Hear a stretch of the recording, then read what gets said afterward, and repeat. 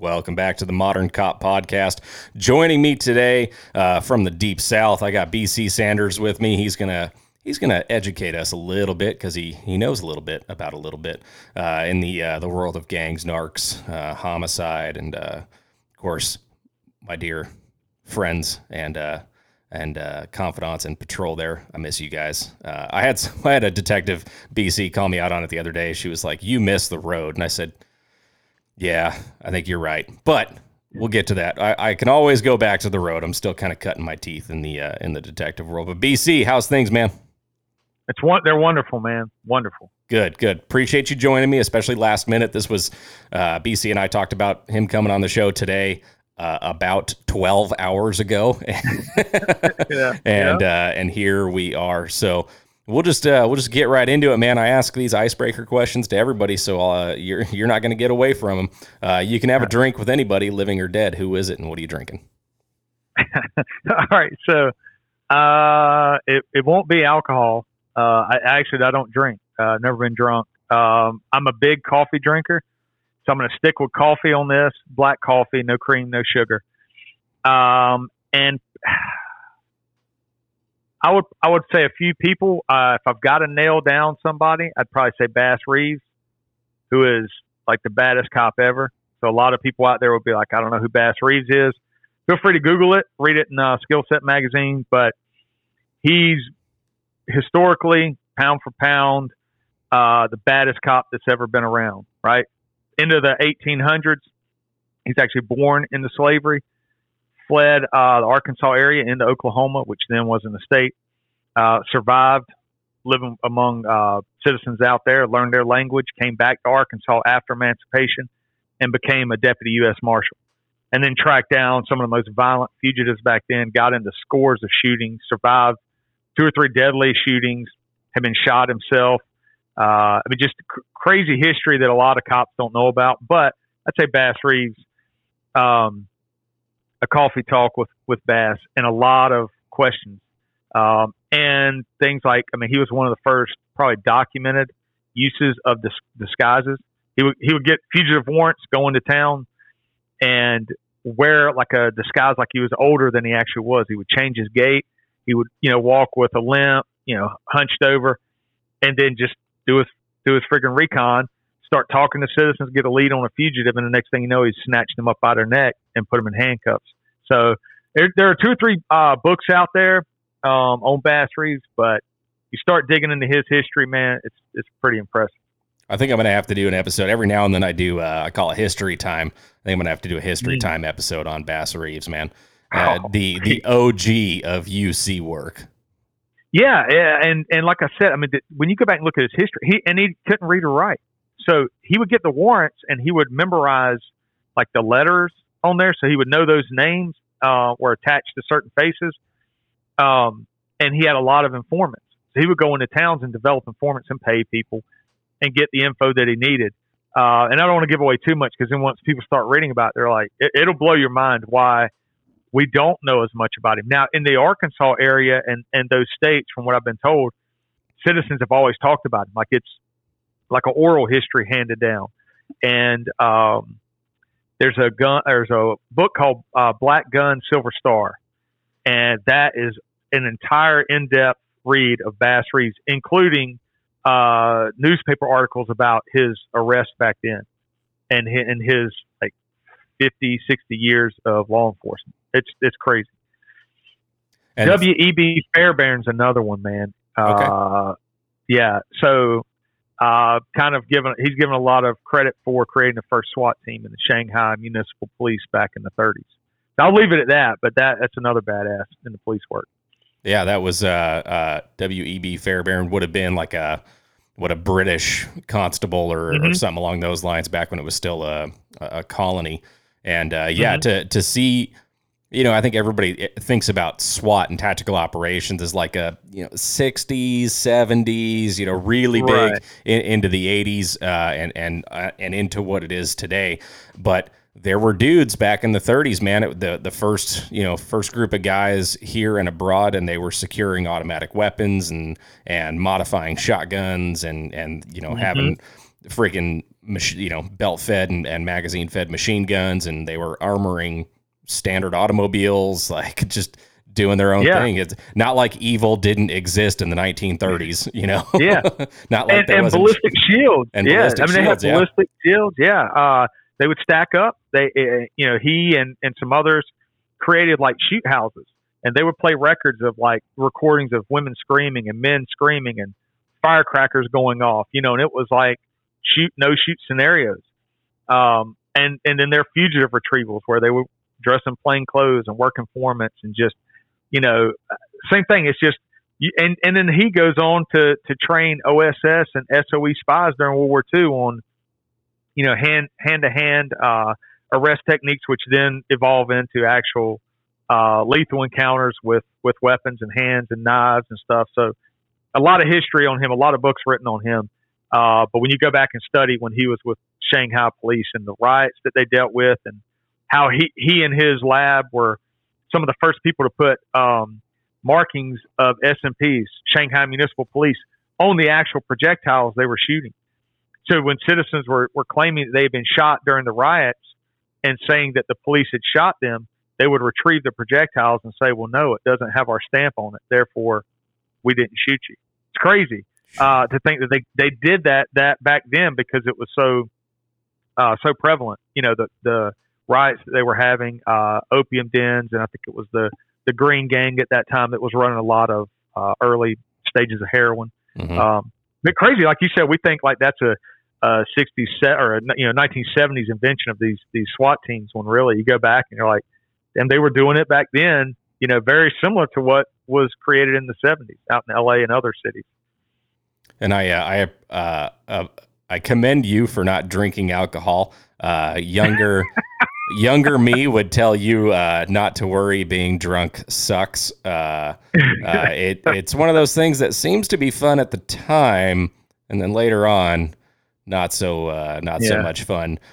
Me now in my 30s, I'm like one glass of whiskey, maybe two per week.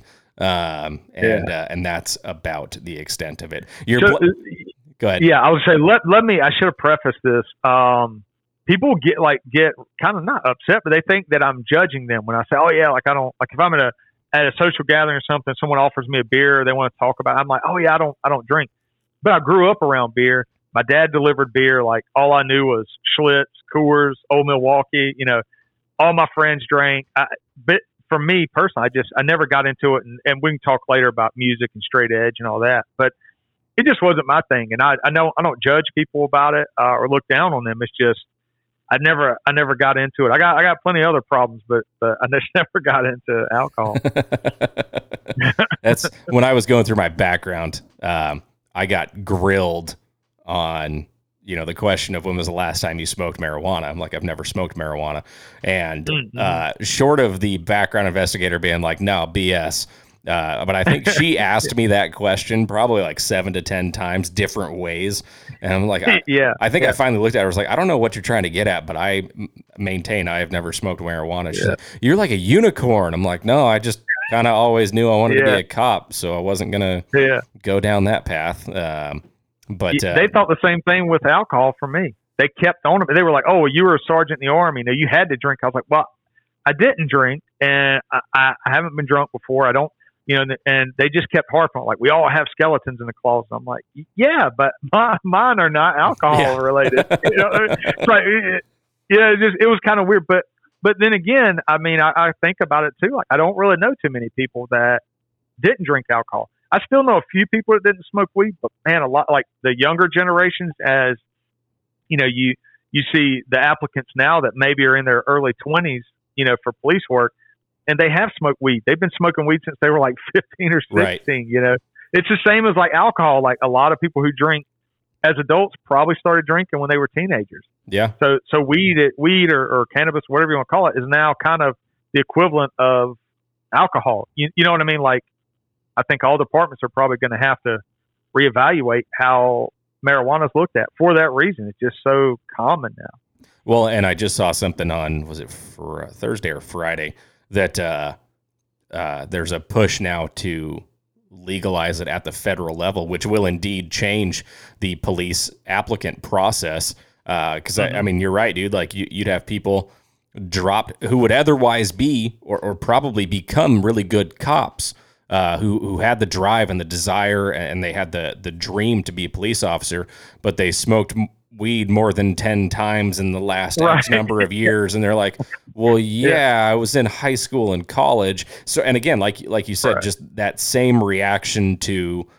maybe the generation that came before me, would have with like, well, yeah, I drank alcohol when I was under 21. Like I was in college. I, went to high school parties, sort of all these things that are illegal, but maybe like societally, I don't know if I want to say it's accepted in society, but it's understood to be a part of the American experience, if you will. Oh, it's 100% acceptable. Yeah, that's what I'm saying. Like when I was a kid and I didn't drink, I had people who were like, it's okay. You can drink a beer here.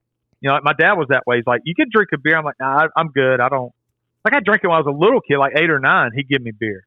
Because he was a bachelor, so he didn't care. Right. Yeah, you come in from playing. It's like you drink tap water, or there's a beer in the refrigerator. It's like, yeah, get you a couple swigs of Coors Light or whatever. Like I never got drunk, but it was like it was like a Coke or a Pepsi or something to right. it. As kids, to myself, and my older brother. But yeah, alcohol is completely acceptable for high schoolers, spring break, all this rite of passage, the military, same thing. Like. That's for my background. They thought that I was somehow lying, and I wanted to be like, well, if it's so prevalent, why would I lie about it? I'm like, I'm going to double down and keep lying that I don't drink alcohol. I'm being honest with you, and I'm trying to explain to you it's just not my thing. Like move on. Like like I said, weed will be the same way now. Like 20 years from now, people will look back and go, wow, it's crazy how certain generations looked at marijuana before. It's like, well, people didn't know. It was the unknown. Now it becomes prevalent in research and that sort of thing. But you got to be careful too, because most of your homicides out there are over weed deals and not, like 12 kilos of cocaine or something. It's like a QP of weed. Yeah, someone didn't give up the weed. Seeds, they get right? smoked, man. Yeah. It's like when I tell people who are getting into the drug world and they're selling and stuff, and they don't understand what they're getting into. It's like, you don't get it. You're going to be a target. You're selling weed out here and you don't carry a gun. You're not part of a gang, but you're going to try and sell to someone who is. They're going to read you as a soft target, and you're going to have a gun in your face. If you don't give it up fast enough, they'll make you give it up. And many a person's been shot in the leg to give up weed, and you hit that femoral artery and they just bleed out. And you find out later, it's like, it's all over weed, all over a quarter pound or half pound or something of weed that someone didn't want to give up, which is bizarre. But I mean, that's like one of those things that when people talk about weed being harmless, that's my only thing is like, you got to look at some of the side effects of that violence, that level of people still doing street deals and stuff where, it could be a lot different, Yeah, absolutely. We've got a cop out here, in the West Valley here, west of Phoenix, Will White, who will tell you his story. I keep trying to get him on the show. I need to reach back out to him, but he's paralyzed from the waist down because of a gunfight he got into, and all because somebody did not want to get caught with literally a sandwich baggie of stems and seeds. And his life was forever changed, right? Like, it's just crazy, and we can get, we'll dive down that rabbit hole. I'll have you drop the knowledge bombs here on that. But what are some books that you're currently reading or listening to? Dude, so I don't really watch TV. I watch some movies every now, but I read books. Like I said, I don't drink alcohol, but I read books like a person drinks beer, I guess. Currently, I'm reading Brothers in Arms by Garrett Jones, and he's written several different books. He's a British military. This book, he's actually documenting his days in the infantry, being deployed into Afghanistan. And I've listened to him on his podcast, Veteran State of Mind, and he's just got a really cool perspective on different things. And I don't have to agree with the dude on everything, which is cool. He's very open-minded. But his writing style is very impressive. And I'm not downing anybody else, but when he's talking, he's painting the picture of what life is like in an infantry unit deployed, the jargon, dialogue, the points of view. It's good. So, and if I don't like a book, I give it about 40 pages and I put it down. I go read something else. I don't throw it away or anything. I put it on my bookshelf, and maybe a couple of years I might have a different perspective. But so I'm reading that, and then I'm reading, it's fiction. It's an old book from like the 90s, Get Shorty by Elmore Leonard. And that was recommended to me. I'd seen the movie. I forgot that it was a movie years ago. But Joshua Hood, who's actually a writer, he writes, like if you're familiar with Robert Ludlum's Jason Bourne series. Yep. And he's got his own. He's got his own series with Warning Order, and I forget what his other book is. Yeah. You're exactly right. So he like some of his stuff that he's doing now with the Treadstone series. So it's like the Treadstone Resurrection, I think, is one of them, and then he's got a current one out. But he and I chatted quite a bit, and he was like, because I'm a snob when it comes to books like fiction. I'm like, dude, I really want to read literature. Like, when I read fiction, I got to get something out of it. And he told me, he's like, read Get Shorty. You'll love it because you'll love the characters, the dialogue. Like that's my thing. Like I'm a big William Faulkner, Toni Morrison, Carson McCullers. Like I like old literature if I'm going to read fiction. But most of the stuff I read is nonfiction. So like I just finished Beirut Rules about terrorism in like the 80s, late 70s, 80s. In Beirut in Lebanon. And Fred Burton wrote it, who's diplomatic security services agent for, I think, 20, 25 years. But he's like one of the first gang experts to really work that area and some of those investigations. But when you talk about a book that gets in depth, and I'm the type that I write and highlight and put Post-it notes in there and stuff just because it's fascinating to me. And that book is probably one of the most impressive I've read, I don't know, maybe like the last 2 or 3 years. If you want to know about like how terrorism operates, how things went on that for my generation of 30s, 40-year-old Americans, we saw it on the news as little kids, but I know I couldn't grasp it at the time. And I go back and read it, read that book. I'm like, there was a lot of craziness going on then that people could kind of predict this is only going to get worse, and we're going to have to address it, head on with different either military units or investigative units. But I would highly recommend that Beirut Rules. All right, yeah, it's on my to read list. I've been following Fred on Instagram here for a little bit, and I had another retired DSS agent, Cody Perrin, on a few weeks back, and have been reading his book, Agents Unknown. But that Beirut Rules, man, kind of learning about almost kind of the nexus of Middle Eastern terrorism, right? With how it really flourished in the 80s and the late 70s into the 80s. So that's a super interesting read. Yeah, I've got about 4 bookshelves in my office at home that are from ceiling to floor, full of books, 25 years worth of reading. So the last one I'll recommend is The Black Hand. By Stephen Talty, I guess how you pronounce the last name, Talty. But it's actually on one of the first gang units in the U.S. Is in New York, turn of the century in the early 1900s. Joe Petrosino is like one of the first New York cops that was bilingual, spoke Italian and English. But he ends up establishing a unit to go after the Black Hand, which was basically like the beginnings of like the mafia, so to speak. But they were doing kidnappings and extortion, and they established a plainclothes unit called the Italian Squad in the NYPD. And that book goes in depth with like how they started going after that organization. And I won't give it away, but I mean, you can read all the reviews and stuff. But that book, phenomenal. I'm a huge fan of reading, man. That's why I always ask that question. It helps me add to my need to read list, and hopefully the listeners get something out of it too. I'm gonna need to get a freaking Barnes and Noble membership again, man. I'm gonna be spending so much money.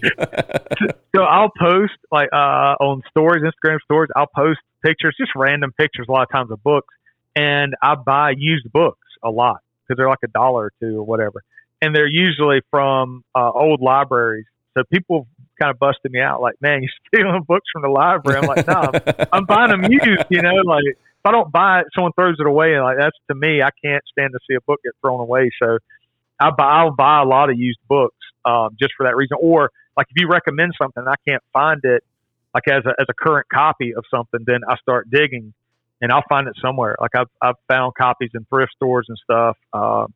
A collection of Stephen King short stories, the Bachman books, where he wrote a short story called Rage about a kid that basically becomes an active shooter. And at the time, years ago, Stephen King pulled it from being published because of that, because he didn't want to influence anyone or cause it or contribute more to that problem. Now it's probably a decade ago. So I'd always been told, hey, if you ever get your hands on these Stephen King short stories or these novellas, you'll enjoy them just for his writing, And lo and behold, I found a copy for like $1 in a thrift store. And now everybody's like, man, you don't understand what you've got there. So you can go back and read the story, and it's pretty impressive. His writing and to be able to predict something like that in the late 70s, early 80s. But either way, I got off track. Goal is read books. That's it. Yeah. In short, just open a book and read it. Books. Yeah. You got to go get your oil changed, read a book. You got to get on an airplane, read a book. That's like, that's where it all, started for me is you get onto an airplane and they tell you to put your electronics away, but they don't say a damn thing about books. Like, right. So, yeah. I flew a lot as a kid back and forth between here and California and would always just keep a book on me because I never had to worry about it. And my parents liked it because it kept me quiet. So, yeah. And for me, I had some trouble growing up reading, but my thing now is I would much rather sit down and read a book and just block everything out. And I can actually absorb it. Like I said, I do a lot of note taking because then I can retain a lot of the information better. Or with, Instagram and emails and stuff, you can write stuff and email the author or make, contacts with the author, ask them direct questions like, oh, wow, in this chapter you talked about this, but is there more to it? Oh yeah, there is more to it. And you can have a dialogue like that. I'm a nerd like that. I don't care. Like I'll tell people, send them messages like your book was phenomenal. I love this. Can I learn more about this? Or are you working on anything, future works and stuff? So like with Fred Burton, nicest guy in the world, and same thing like that. Like he'll go out of his way to talk to you or answer questions and stuff. He's just a nice, humble guy, but a wealth of knowledge and had a great career. So yeah, awesome, man. Well, let's roll right into the next one. What is a conspiracy theory that you believe to be true? So, I don't buy into a lot of conspiracy theories, but I will say through the years, the one thing that I don't really talk about with people, but maybe now it's a little more acceptable, is just UFOs in general. Like when I was a kid, it was all Area 51 and the government's covering everything up. And then you kind of learn like, probably what they were doing was covering up like stealth technology. Right. And stealth bomber sure does look like a lot of UFO, like boomerang shaped UFO or whatever. But I would just probably say just the idea in general of the government as an entity having knowledge about alien life form, that they have it. And now, there's YouTube videos and stuff of the flying Tic Tac, that's over the ocean. Right. I think Joe Rogan interview, that was like in 2014. So I would probably say for me, just because I want to know, like, is there life? In other words, do we know as a government or as humanity, like that there's aliens that exist? Have they visited us? And just kind of what do we know? And just the nerd in me like wants to know everything about it. Yeah. In general. So I'm not like that controversial. It would just be more like nerd facts of UFOs. Well, and the law of averages would say that there's no way that we're it as far as the entirety of the cosmos. But like you talk about, man, that B-2 Spirit bomber, when it's dark outside and it's flying overhead just with some lights on, like, you could be like, I could see where you'd get. There was like a project in the 50s, I think, and it's like a jet powered aircraft that is in the shape of a flying saucer. And everything back, everything back then was just chrome, or, it wasn't painted. Like, we didn't put paint on aircraft, and it was shiny. And so, yeah, it's reflecting the ground lights from Las Vegas. It's got its landing lights, or whatever the case may be. Right. But yeah, you're sitting out there in the middle of the night in the desert. It's 118 degrees outside, and you've been frying your brain all day long. And you look up and you're like, oh my God, it's a flying saucer. You're like, yes, it is, but it's got like a human in it. But then that leads me to the question of like, well, where did we get this design from? So no, I'm right. I'm right there with you, man. Yeah, the aliens for me are a big question mark. There's got to be more information than we're given. Yeah, and here's the burning question too. I was sitting out, I don't know, maybe 4 or 5 months ago, thinking about this, and looked up and saw a plane flying. They've got lights, with the descriptions that, for 20, 25 years are like, oh, people look in the sky and see these crafts with lights, and therefore it's a UFO because it's whatever, saucer shaped. But then I got to thinking, because this is what I do when I don't have anything to do, why would a UFO from another galaxy or another planet or whatever fly to potentially a hostile planet, fly within our atmosphere where we could see them? Their technology would have to be so great they would realize that. But then they're going to have regular standard lights on their own vehicles to draw attention. You know what I mean? So then my logic is like, well, if they got lights, it's because they don't want, it's a regular human aircraft because we don't want to collide in the air. And then, of course, my brain starts saying, or maybe they're just programming us or probing us to go, let's see how they react to news stories like, Joe Rogan's 2014 pilot who sees the Tic Tac over the U.S. or over the ocean. It's like, well, nobody cared. Nobody freaked out. It's not War of the Worlds. We didn't burn down the cities. So maybe they're just a highly, trained reconnaissance unit. It's like, yeah, these humans seem to be a little more accepting of us now. You know what I mean? Who knows? Yeah, they won't immediately try to shoot us out of the sky. Right. As long as we don't act like the assholes from Mars Attacks, we should be okay. Right. Yeah. Yeah. Just kind of land, have a normal conversation with us, like that movie Paul or whatever it was. Yeah, exactly. Like, hey, we're good to go. And don't come at me being like, it's probing time, because nobody's going to win in that fight. So. No. We'll probably fight to the death on that. Well, BC, you get a time machine to go back 10 years or forward 10 years for a 30-minute conversation with yourself. Which direction are you going? All right. The greedy side would say go back just to give some stock tips to my old self. Oh, my man, I'm right there with you. But the interesting part for me would be to go forward 10 years and to talk to my future self and to be like, don't forget about this stuff. Because 10 years from now, I should be writing novels and doing a lot more with teaching, in different areas. So that's the one thing. Like I would want to remember, hey, remember how all this stuff operates or works, and don't forget it. Don't forget those small details like that, which is kind of a lame answer maybe, or a stupid answer. But my logic being that 10 years from now, I'm going to forget a lot of stuff that I know now that I may depend on or want to depend on. Yeah, man. No, I like it. I mean, you go 10 years backward, and yeah, it's like, hey, you know how you can pay 25 Bitcoin for a Domino's pizza? You should probably hang on to the Bitcoin. But to go forward and be like, okay, was what I've done thus far, am I on the right track? Is there something that I need? My future self would want to take the opportunity to tell me, like, hey, when you go back, like you said, hey, when you go back, don't forget this, and this, or do these things. So yeah, no, it's one of those. I had a buddy of mine drop that question on me, and I was stumped on it. So now I got to drop it on all my guests and watch them argue with themselves.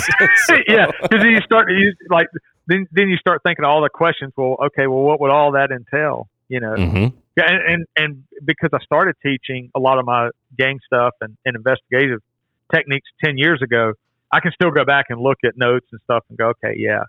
And some stuff I'd forget, but to go forward another 10 years, it's going to be, I'm going to get a lot older, obviously, in 10 years. So I want to hang on to a lot of information and find, like the small details that probably a lot of people are going to want to learn from, just in general, those techniques. Yeah, I'd like to know if I still have hair. That's something, go 10 years into the future and see if that's still a thing.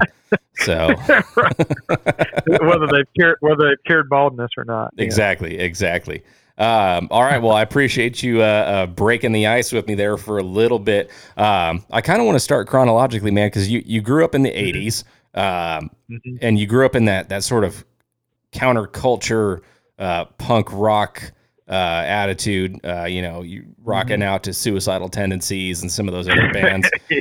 And you and I had talked a little bit before I hit the record button, and now being a cop, at least in the past few years, being a cop is almost the counterculture. We're not the same cops from like 1990, right? It's a vastly different crew. But walk us through, if you will, man, just growing up in the 80s and kind of what life was like for you and what led you, ultimately you ended up in the Army. Give us kind of a glimpse into your youth there. Yeah. So for me, mid 1980s, 85, 86, 87, I'm like 10, 11, 12 years old around that time frame. And that's when I got into skateboarding, and I was in the South. So the stereotype back then was you had a lot of guys with mullets driving, Camaros and pickup trucks that didn't like skaters. They didn't like Mohawks. Mohawks and jacked up haircuts were like unseen back then until we started doing stuff. So for me, it was like Minor Threat, Suicidal Tendencies, Dead Kennedys. I started getting like JFA, like some of these like early punk rock bands that you really had to seek out, finding the records and the tapes. And so that just got me into it. I had a really cool bunch of friends and an older brother that got me into it. And so I was able to go to shows when I was 12, 13 years old and see bands play. But at the same time, the opposite or the opposing force to that was that stereotype police officer who, when we would have encounters, usually was very negative. It was, and I'm not going to get into all the language, but calling us names or assuming that we were doing something wrong. And in reality, we were pretty good kids. We really didn't like getting in trouble. We didn't like victimizing people. So all we want to do is skate and listen to music and kind of be left alone. To flash forward to getting into high school and then starting to get into a lot of like what's called New York hardcore. So it's like bands like Judge, Youth of the Day, Gorilla Biscuits, even some of the older like 7 Seconds, like just the positive bands, from all over the U.S., where I was really starting to say, okay, I'm getting older. What do I want to do? I want to live a life that actually matters. And I don't have any kind of desire to be in a band. So what can I do basically that I can enjoy, but can also change society or change my local scene, so to speak? Because punk rock, when I was in it as a kid, that was the message. The message was coming out of like Washington D.C. bands and stuff, like Marginal Man and Fugazi and all these bands. It was like, change your scene. Like if we're not smashing bottles out there and getting drunk and passing out in the street, like that's not what real punk rock is. It's assessing your area and just trying to help people and try to change that image. So that's what it was. So once I got 17 years old and decided, hey, I'm joining the Army. Same thing like I said earlier about not drinking. That was just me personally. But when I got into the Army, I still listened to hardcore. I got into a lot of ska music then and swing. But I mean, when I'm in the barracks, I was blasting anything, from Warzone to the Toasters. So I just always stuck with music. It was always important to me, but also led that path that was also counter to what, it wasn't normal for a punk rocker to join the Army at that time. It definitely wasn't normal to become a cop. So there were certain people I would tell, hey, I'm kind of thinking about, I want to become a cop. And there were some people I never said that to. But then when I eventually got out of the Army, went to college, got a degree in psychology, and joined the police department, I kept it quiet on patrol. I wasn't running around telling people I still listen to punk rock and go to shows and all that. That was just my own thing. I kept it myself. I wanted to prove to everybody I'm here to be a cop. And when I say a cop, like I want to go out there and do cop work. I want to find people with guns. I want to work gangs. I want to have an effect on that beat or that area of operation that I work in. And then eventually, it comes out through plainclothes assignments and stuff that I'm wearing like band T-shirts, and other cops are like, oh, like I had an FBI agent walk into a room when I'm wearing a 7 Seconds walk together, rock together shirt.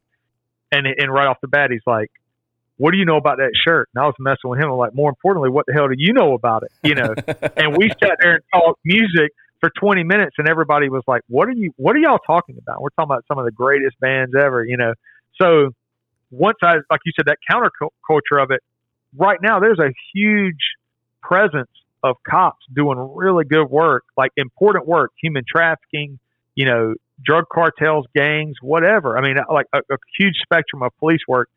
And they all grew up very similar to me, either skateboarding and listening to punk rock or hardcore. And then they join a police department and they're committed to it. They really are trying to change that area and make life a little bit better for their area of operation.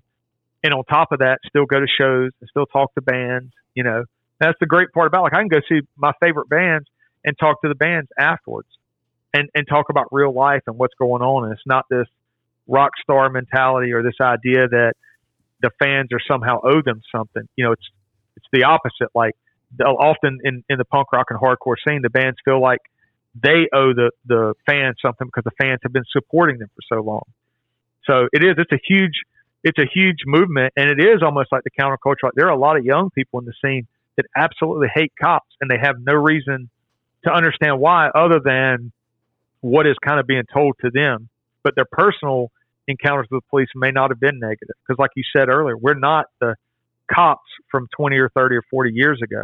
Definitely not. I mean, it's at least like my experience. You've got a lot of young cops that are doing yoga, that are into self-awareness, that are reading philosophy, that are into stoicism, that are really trying to be better people and better police officers to serve the community. It's not a bunch of beefed up steroid dudes running around slamming people in the middle of the street like it was 1985.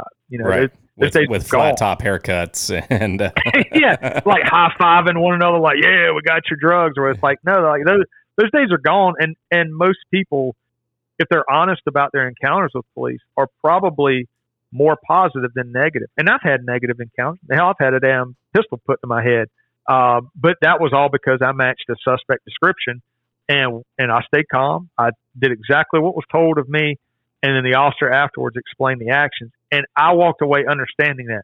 If the officer just told me to F off, they don't owe me any, reason, and then they leave, yeah, I would have been like, oh, that's a power tripping cop, RoboCop, whatever. But she explained everything to me. I'm like, no, if I were the suspect and you would have had to drop on me, that's good. Like, but I'm not the suspect. You know who I am. You got my name, my information, all that.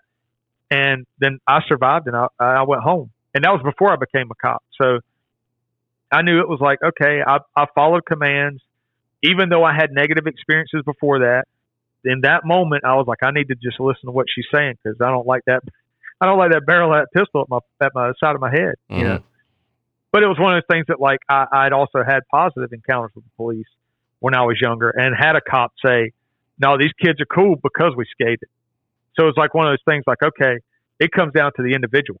So if the individual is gonna be true to cop work and go out there and work every day to make the community better, that's what it's about. You're gonna have the outliers. You're gonna have cops that break the rules, that are, more aggressive or that sort of thing. And they're few and far between. And we're probably living in the era right now that has the least amount of complaints generated from citizens. You know what I mean? Like it's not 1985 the way it was. Like it's a completely different environment, and that's why I've stayed in it as long as I have. Yeah, had I joined the police department, it'd been like what I thought maybe it was going to be, a bunch of just good old boys out there doing stupid stuff. I would have been like the Serpico of my department. I would have been pushing to be like, put me in internal affairs. Like, these are corrupt cops. We're going to take them down. But it was the opposite. It was like every now and then you run into a power tripping RoboCop, but usually they would resign or get jammed up within their first year or two or maybe three, and they were gone.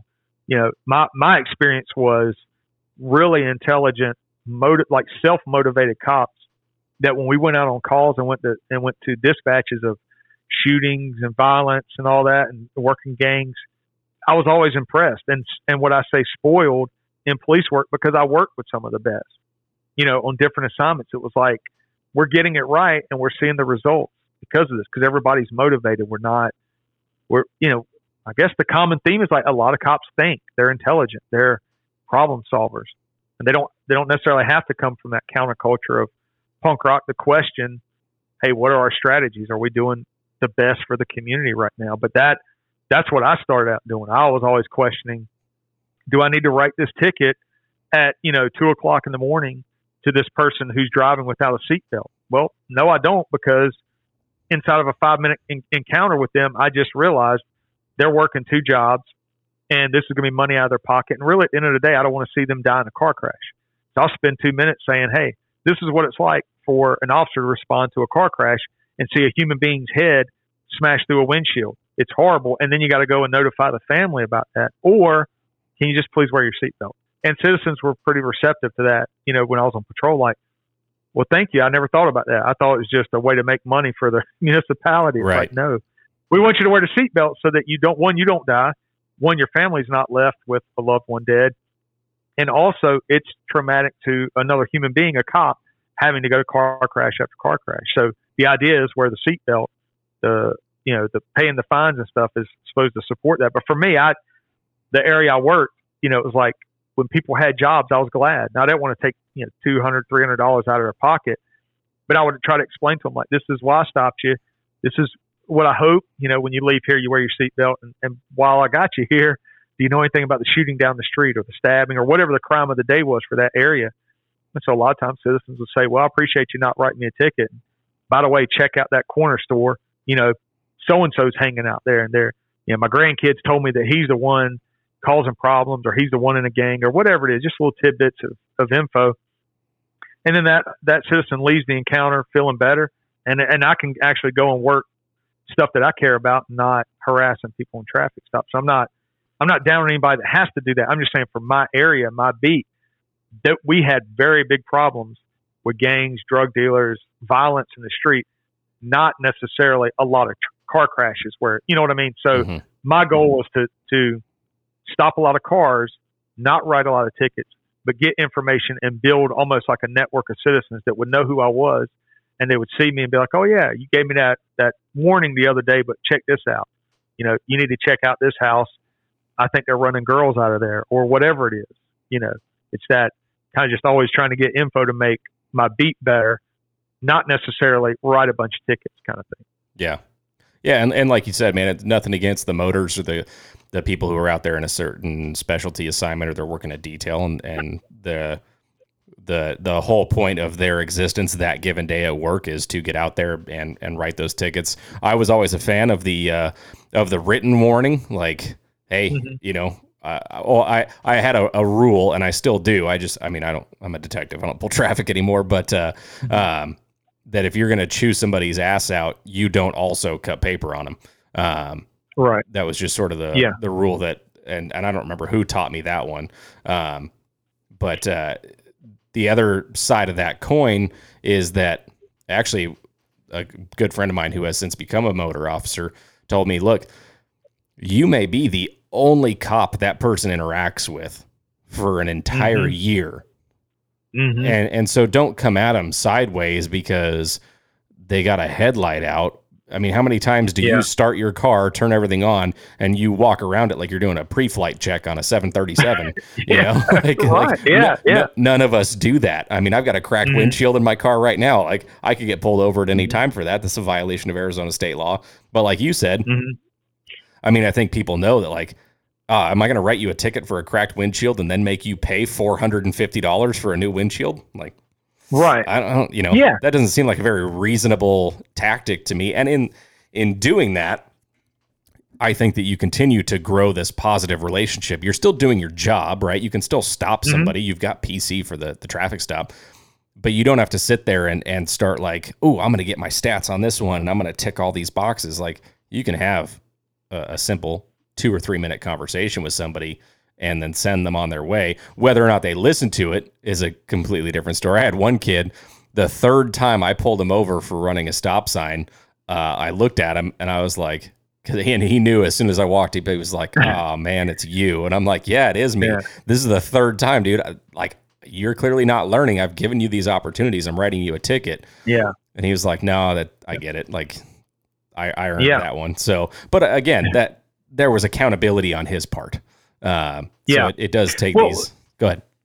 Yeah, no, I was going to say, like, when you talked about like motor units, one of the discussions we always have now is, for a motor unit that specializes in that are often working areas where you've got a lot of deadly crashes. It's a certain curve or whatever part of that road for whatever reason contributes to deadly collisions. So then the idea is to write a bunch of tickets in that area so people are aware and they don't do the same things that are causing these collisions. The problem I end up having is when people don't understand that. And like the stats you said earlier, and I don't know that you would see that necessarily now, but 15 years ago, it was very easy for officers to go out and write a bunch of tickets and then feel like, well, I wrote a bunch of tickets and then something bad didn't happen on my beat or my area. So therefore, it's like in their brain, they're making a correlation, but it's not causation. It's just, right. Oh, I wrote a bunch of tickets, so no crime happened. Therefore, I reduced violent crime. And it's kind of like maybe you did, maybe your presence is what did it. So maybe you didn't have to write the tickets. It's just the blue lights and the constant seeing, cars getting stopped on Main Avenue that maybe the other areas are like, all right, I'm going to get out of here because it's hot for the next couple of hours. Maybe. I don't know that they have to always write those tickets. And I mean tickets like you stop a car for a seatbelt violation, but then like you said, you're writing a cracked windshield, a tag light out, unsafe tires. Like you just kind of what we call hammering people and getting your numbers up. And at the end of the day, it's like, why would you do that? Like I said, I don't think that's the trend now. I think the trend now, sadly, is that a lot of officers are scared to even stop cars or even have voluntary encounters or investigative stops of people because of worrying that something goes sideways and maybe then they make a news story or something. But that aspect, the ability to be able to do a proactive stop or do a traffic stop and then pick up on indicators that go, wow, I stopped this car because they didn't have a seatbelt on, but I can read the body language. I can read the inside of the car. I know this, and this. This person's probably a gang member, or this person's probably got a weapon on them. Their body language is keying in. I need to do something more with this traffic stop than just keying in on the seatbelt not being on. This person's probably got a gun under the seat, and this is why.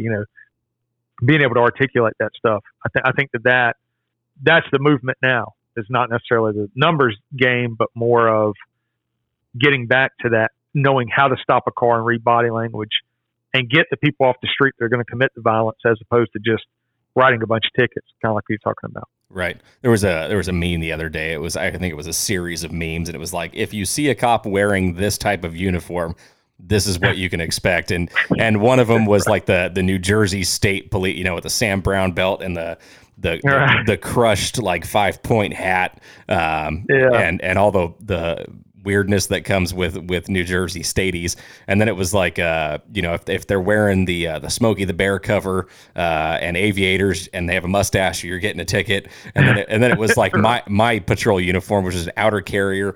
And it said like an excessively rolled bill of your baseball cap, and it's like most likely to give you warnings or something along those lines. So I was like, hey, that's me.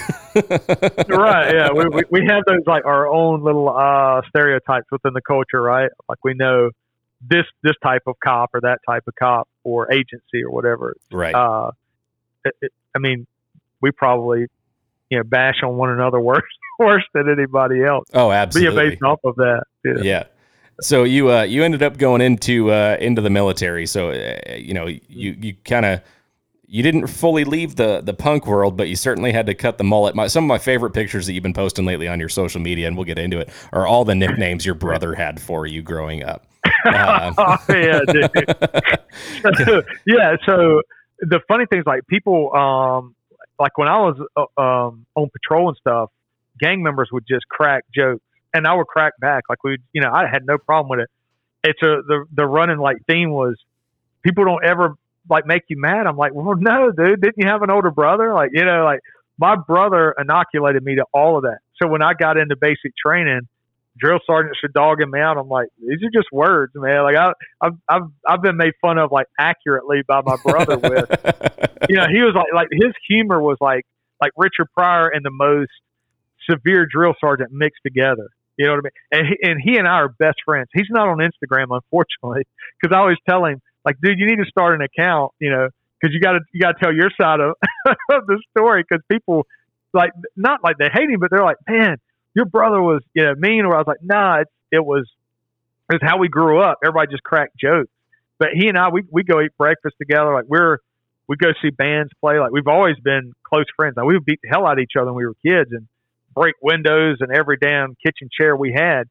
But, like, just his sense of humor, he's one of the funniest people I've ever met. And so now as adults, we go back through these pictures and stuff.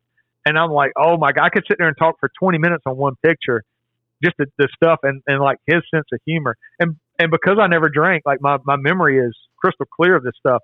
So even now, like, he'll apologize and be like, man, I'm so sorry. Like, dude, no, man, like, I'm not, it doesn't bother me. It's funny to me. And then when I share it with other people, then other people go, oh, my brother did this to me or did that. Or I've had some older brothers reach out to me and go, man, I wonder if I dogged my younger brother out like that. I'm like, yeah, chances are you probably did. You need to go talk to that younger brother. But yeah, I like to make fun of myself. Then I know I'm not hurting anyone's feelings. I can laugh and make everybody else laugh at my own expense. And you don't have to spend thousands upon thousands of dollars to sit on a couch and tell a therapist why the color purple makes you sad. So right, yeah. It's like a lot of people are like, wow, you would think that it would have been bad, but no, it was good. So like when I went in the Army, I did, like you said. So when I joined, I didn't make it known necessarily punk rock and hardcore and all that. It wasn't until I got to my unit and got into the barracks and would actually play music. And I'd probably been established about a year then. So I had kind of moved up a little bit, to like assistant gunner or whatever. But one of the first times I really screwed up in the Army and realized I need to be aware of what I'm doing and what I wear, I was wearing a Bad Brains t-shirt. And Bad Brains is like one of the greatest bands of all time. But they were out of the D.C. area when they first started. And so one of their album covers is like the national capitol getting struck by lightning, right? And so the name of the band is like Bad Brains. Like, people assumed it meant they were the negative aspect, but they were actually positive. And for me as a young kid, I always looked at it as like, the negativity of politicians, like politicians being self-serving, not serving the public. Anyway. So I had a different meaning for that shirt in my mind, but I'm wearing it on post to go get a haircut, and I'm all of maybe like 18 years old, a new private in the Army. And first sergeant or sergeant major snatches me up. Like, we're in a PX, so it's like a Walmart almost for soldiers. And I'm in there, waiting in line to get a haircut. And he sees that shirt, snatches me up, and makes me take it off in front of everybody and turn it inside out. And was basically like, you will not disrespect the U.S. government, soldier. And obviously he didn't say it that way. He cussed me out. And he didn't know me. I didn't know him. But in the Army, you can do that, right? He knew I was a fresh soldier that was just being stupid. But in my mind, I was thinking, like, I wanted to be like, this is one of the greatest bands ever. Like, the things that I get from them are like PMA and positive mental attitude. And it didn't matter. It translated to, it looked anti-government, right? And so then I was kind of aware of, okay, people are going to see the music that I listen to and think certain things about me. And I mean, I got that from sergeant stuff at mail call when I would get letters from bands, because back then we would write a lot. Like you try to network with bands and say, hey, if you come down south, you can stay at my house. Play a show here. We'll link you up with whoever's booking shows. Everything was handwritten back then, and so you just kind of keep that chain of communication open. So I was getting like postcards from bands and stuff. And I had one platoon sergeant that would see the mail, like when mail call would come in. And one of the bands I liked was Black Train Jack. They weren't drinking, they weren't doing alcohol. Really positive band, great band. And he thought it was some type of communist stuff, So he's like throwing the letter at me and making me do push-ups and stuff. And he's like, you caught me. But I was a good soldier, so it was almost kind of like playing jokes at a certain, like poking fun at each other. But it was a completely different concept for ranking sergeants to understand a kid could listen to punk rock and still love their country and still want to protect citizens and still feel like, hey, this is what it's about as human beings. It's not about necessarily supporting certain politicians or anything. It's about this, to me, I was very proud of serving the military. Like I was like, this is what I'm good at. I'm not good at other things, but I really enjoy being a soldier. And hey, if there are bad people in the world who are going to hurt other people, I want to be part of who's going to protect that, And on top of that idea of punk rock of being the individual who is a problem solver or actually uses your own brain to think and not just conform, because then you can get led astray very quickly. Yeah. If you don't always check yourself and always check your own motives, like, why am I doing what I'm doing? Well, and that nonconformity goes back to that's almost the foundation of punk rock, right? And you look at like people who know not to judge a book by its cover are these punkers, from back in the day. When did you get into the Army?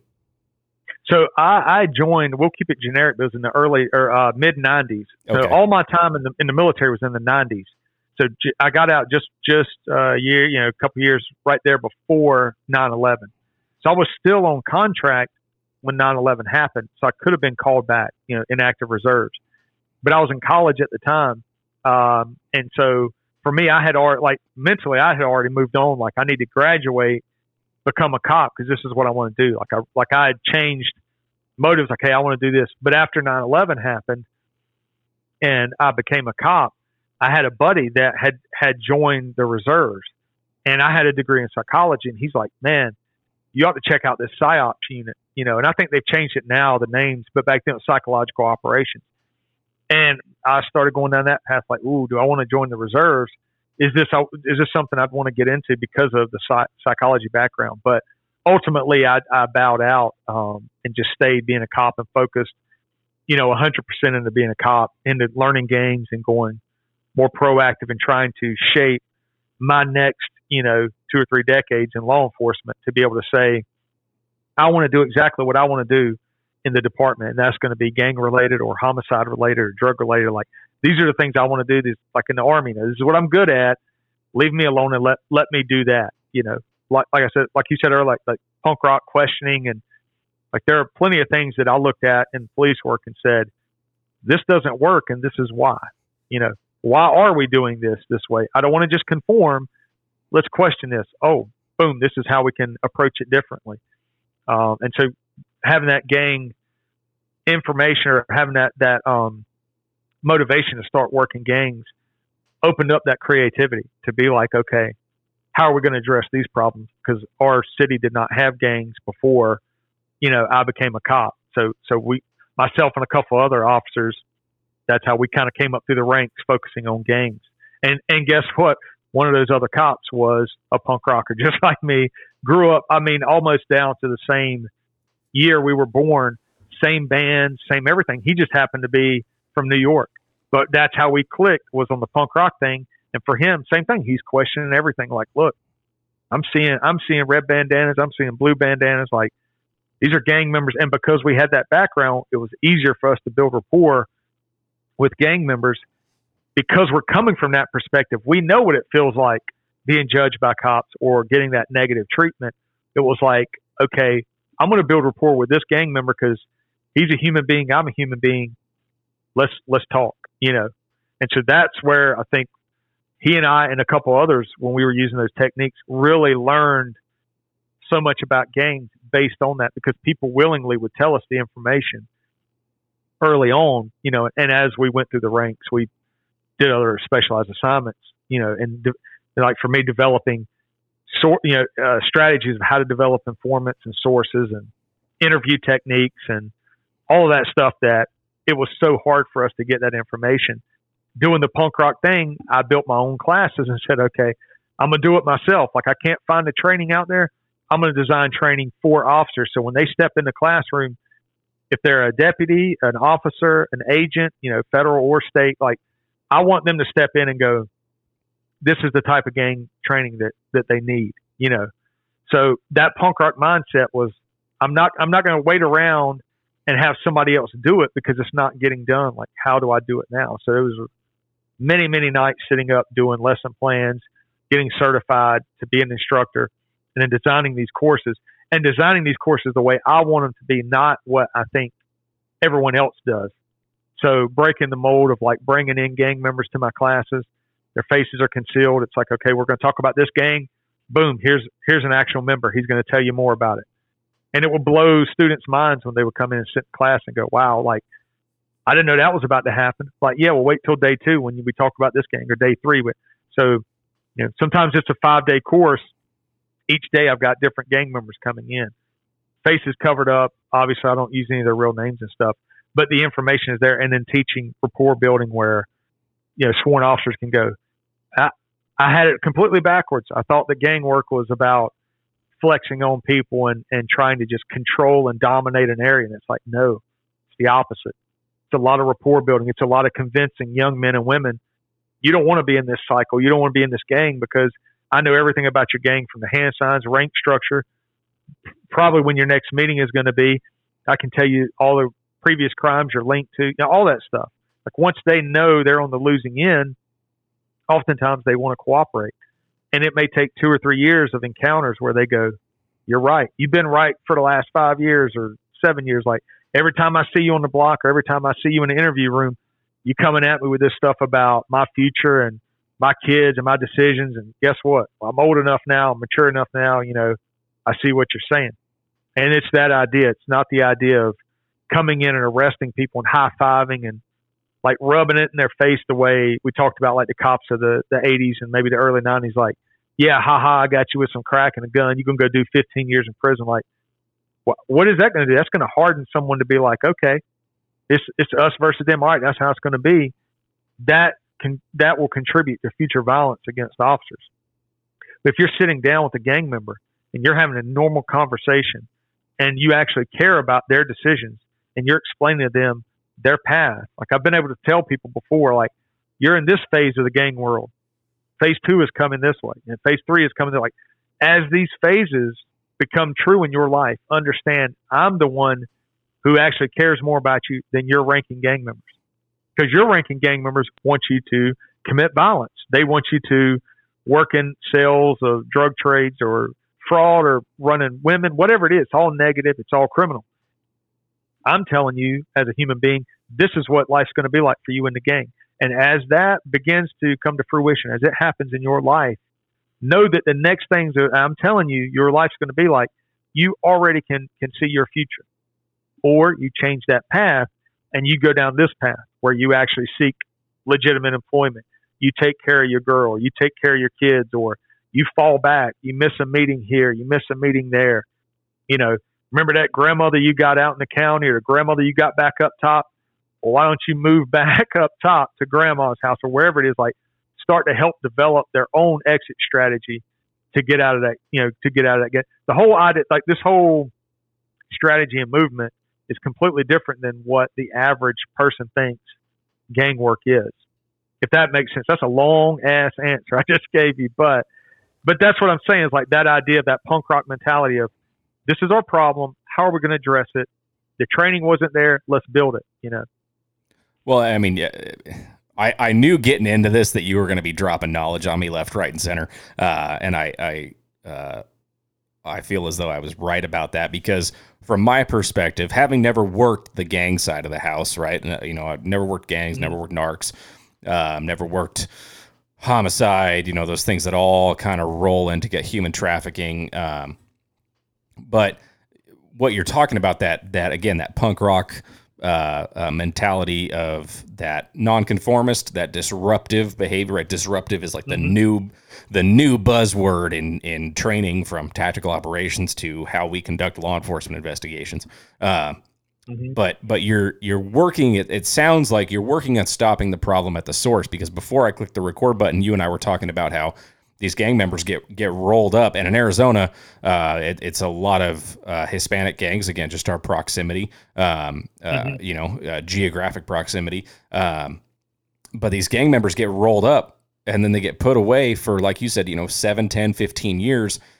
And I remember talking to a dude who'd done, he and I worked together before I was a cop, and he'd done like 4 or 5 years in a state prison for drugs. And he told me something to the effect of like, and I forget, I think it was like, after you serve like 7 years or something like that in prison, you shouldn't get out. And that was his perspective, having been in prison. And he goes, because you're surrounded like by all these gang members, these drug dealers, like they're not in there going to church and getting bachelor's degrees. They're in there. They're getting an education for sure. Like they're getting a PhD level education on crime and how, okay, this is what I did. This is what you did. This is what you did. Okay, so let's not do these things and let's tweak the way that we approach crime. And they're getting attached to where maybe they were just with, small local gangs when they got picked up. Now they're getting attached to these gangs with massive national influence. It's the Latin Kings, it's the Bloods and the Crips, the motorcycle gangs, MS-13 and the Mexican Mafia, the Norteños and Sureños. It's not doing anybody any good. They're getting put in prison for X number of years, which is damaging to their families and their upbringing. And you can approach it with this, well, F you put yourself in this position. But then they're getting this gang education because they're joining a gang, because whether or not you like it, prison populations seem to section themselves off by gang, by race, through no design of the corrections officers or the warden of the prison. Is just how it all seems to come together. And then they're getting out still allied to these gangs. But here you are teaching your guys and whoever you're able to teach out in the South or wherever, your travels take you, that, hey, let's try and stop the problem before it even gets to that point, so that they can flip themselves around. And then it's just a non-issue. I don't have to worry about what happens when they get out of prison, because they're not going to freaking go to prison to begin with. Yeah. The idea is on patrol, it begins as patrol officers are encountering 13, 14, 15-year-olds or 16-year-olds, that they already see them getting involved in that or whatever. Like I was saying, as you build that rapport as a person, like that's what I always tell the students, like, let gang members know your name. Like, let them know your face, your body language, your car number. And when I say that, I'm talking about patrol that works the same area all the time, because you're conditioning the population to know who you are and what's expected. So if you get out of the car and you walk up to the gang members, and all of a sudden you tell somebody, sit down on the curb, cross your feet at the ankles, extend your hands out, whatever. All of a sudden everybody goes, oh, today's not joking day. Like, he's not joking today, right? But Monday he rolled through and told 2 jokes, and then just everybody laughed, and he left. The cop left. Well, now he's coming back. It's not joke time. It's like, listen, you follow commands, boom, boom, cuff them. All right, you got warrants. We're going to go downtown. We're going to take care of these warrants. Hopefully everything will work out for you. But that's what's happening today. Then the block knows, or the gang knows, like, okay, that officer's cool with us every day. He or she comes in, they talk. They had to arrest that guy on a warrant. No big deal. He cooperated. He gets processed. We're done. And a lot of times, how that is, they get in the car and a guy will say, like, hey, can you get some numbers out of my phone? Or, hey, can I call my girl? Can I do this? Well, that's up to the officer's discretion. I always, if I had no reason to not trust them, or like their body language was congruent with what they're telling me, I'm like, yeah, why would I not? So I've called guys, before, their girls or whatever, and they're like, hey, so-and-so's right here. He's handcuffed. He wants you to know he's got warrants. He's not going to make it home tonight or whatever. Like, because that keeps them from having drama when they get home, and some girls maybe yelling at them like, you were supposed to be here, and now you're running around them, or whatever it is. It's like, why not do that for this guy? He's showing me respect. He didn't run. He didn't spit in my face. These aren't even my charges. I'm serving arrest warrants where he didn't go to court. That little bit, people who do like police work, they understand, like, that little bit will prevent future assaults, or at least that person in that exact scenario gets out, gets back on the block, or gets back home. He's hanging out, and everybody's screaming, F the police or whatever. In his mind, he may be thinking the same thing, but then he also has to remember, well, that one cop took me to jail. He was cool with me. You know what I mean? Like, right. The next encounter, if the cop's cool, each encounter is for the most part positive until it gets negative. And, I've been in uses of force and all that, and explained to people, like, the reason you're involved in this right now is because you chose to put your hand in your waistband, or you chose to put your hand in your pocket after I told you not to, that sort of thing. Then they're like, okay, you're right. It's nothing personal. I didn't get out of the car and say, I can't wait to just tackle this guy and fight with him. It's like, no, you didn't listen to anything I said. You did the opposite, and that's why I had to do the actions that I did. Mm-hmm. It's like an after actions review, basically, or whatever for the citizen. When that happens, a lot of times people are more understanding. And then you get reinforced by that if you're listening to jail phone conversations or you're doing a phone extraction and you actually see gang members talking back and forth about officers specifically. Or they're on the jail phone call and they say, "No, he was cool. He got me processed. It's no big deal," you know.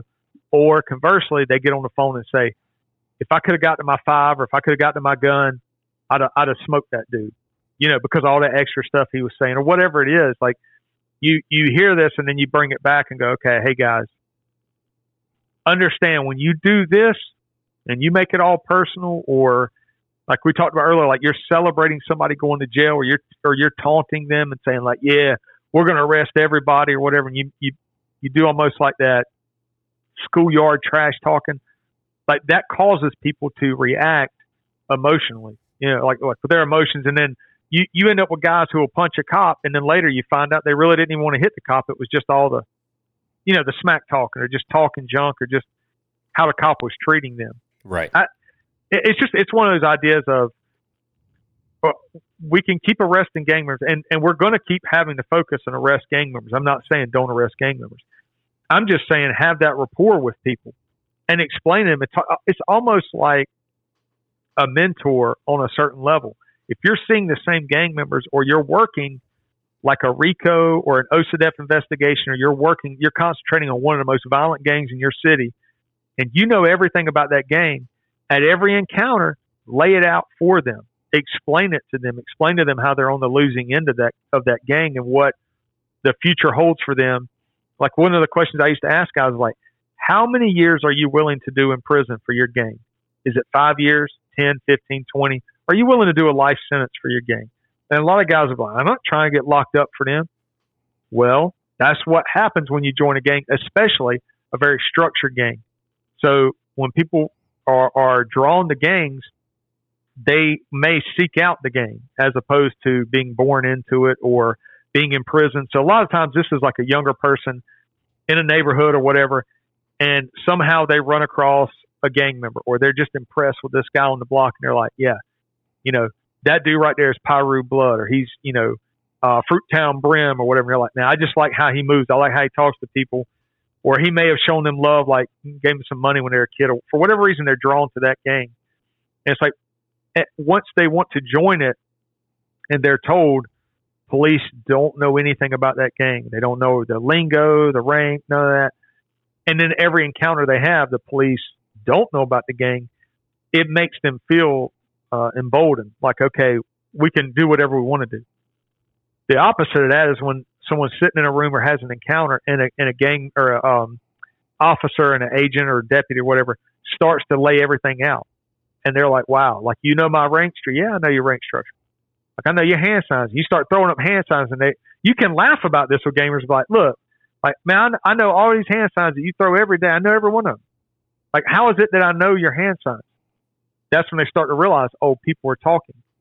The whole stop snitching is not true. Like, everybody's talking. Like, so do you want to be on the receiving end of that? Like, this is what's going to happen in your future. If I already know all this about your gang, imagine the dirt that I know about the gang, the crimes that I know. And murder is forever. So you commit a murder, it could be 20 years from now. You could get indicted. And think about the guys you're running with now. In 20 years, are they willing to lay down 30 years of life in prison for you? No. The same thing. It's like that question of how many years are you willing to do in prison? Because when we're dealing with a younger gang member who's under the age of, say, 25, frontal cortex or the frontal lobe of the brain is still developing. Long-term decision-making is still not strong because you're a younger person. Coupled with the impulsivity and coupled with the gang mentality, at 16, 17, 18, gang members are making some really bad decisions that are going to affect them the rest of their lives. And so sometimes you have to remind them of that. Like, hey, when you put your hands on that gun and then your buddy takes that gun and shoots and kills somebody, but your prints come back on it or your DNA comes back on it, like, now you may be part of this investigation. And whether you pulled the trigger or not, you got to get over that hurdle.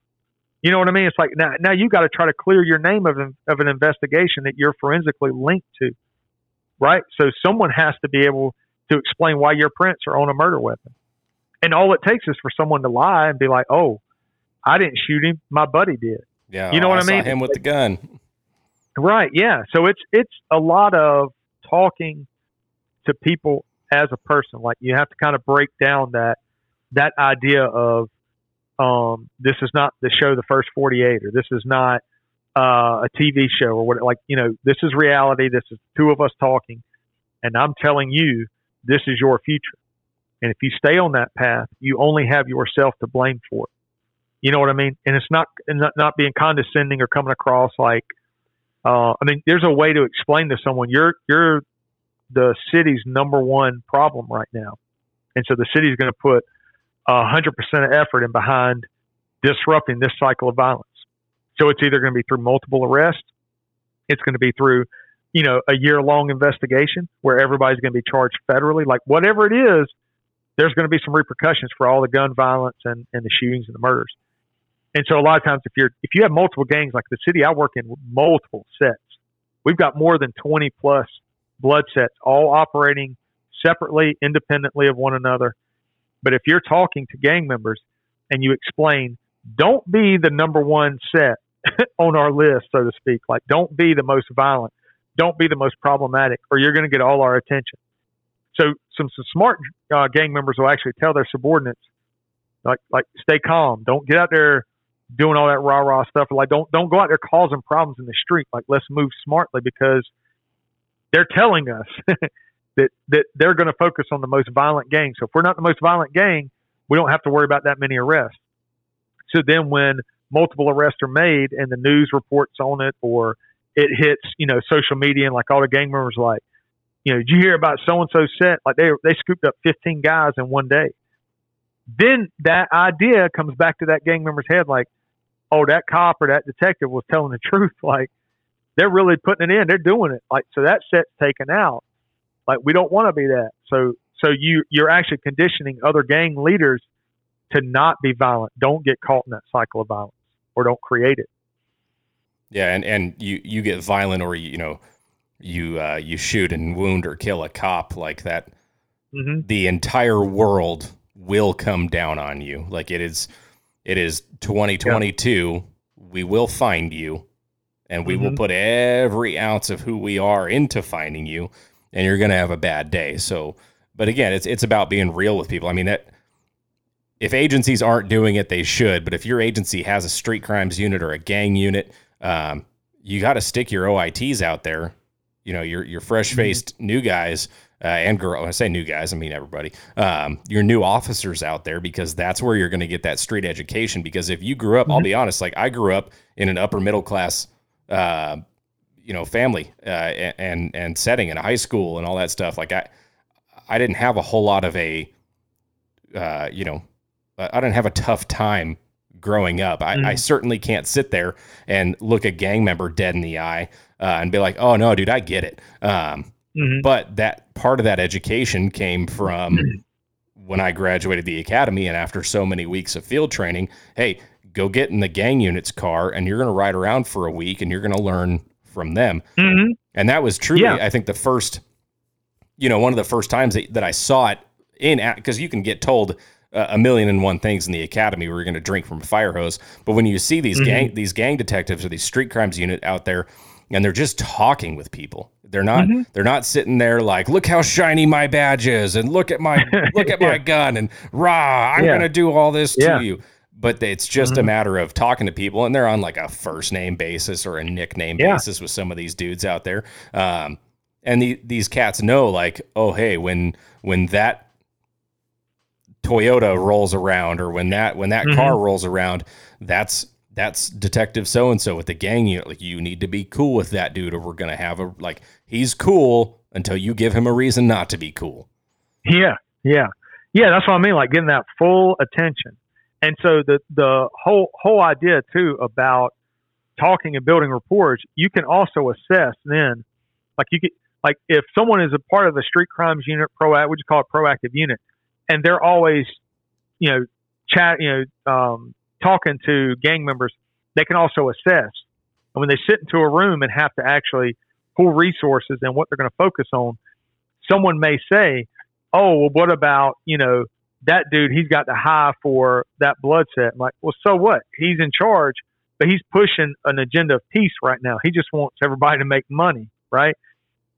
But this gang over here can only have 10 members or sometimes even 5 or 6, but they're the most violent per capita we're dealing with, and they got beef with all these other sets, so we need to focus on them, right? It's like that idea.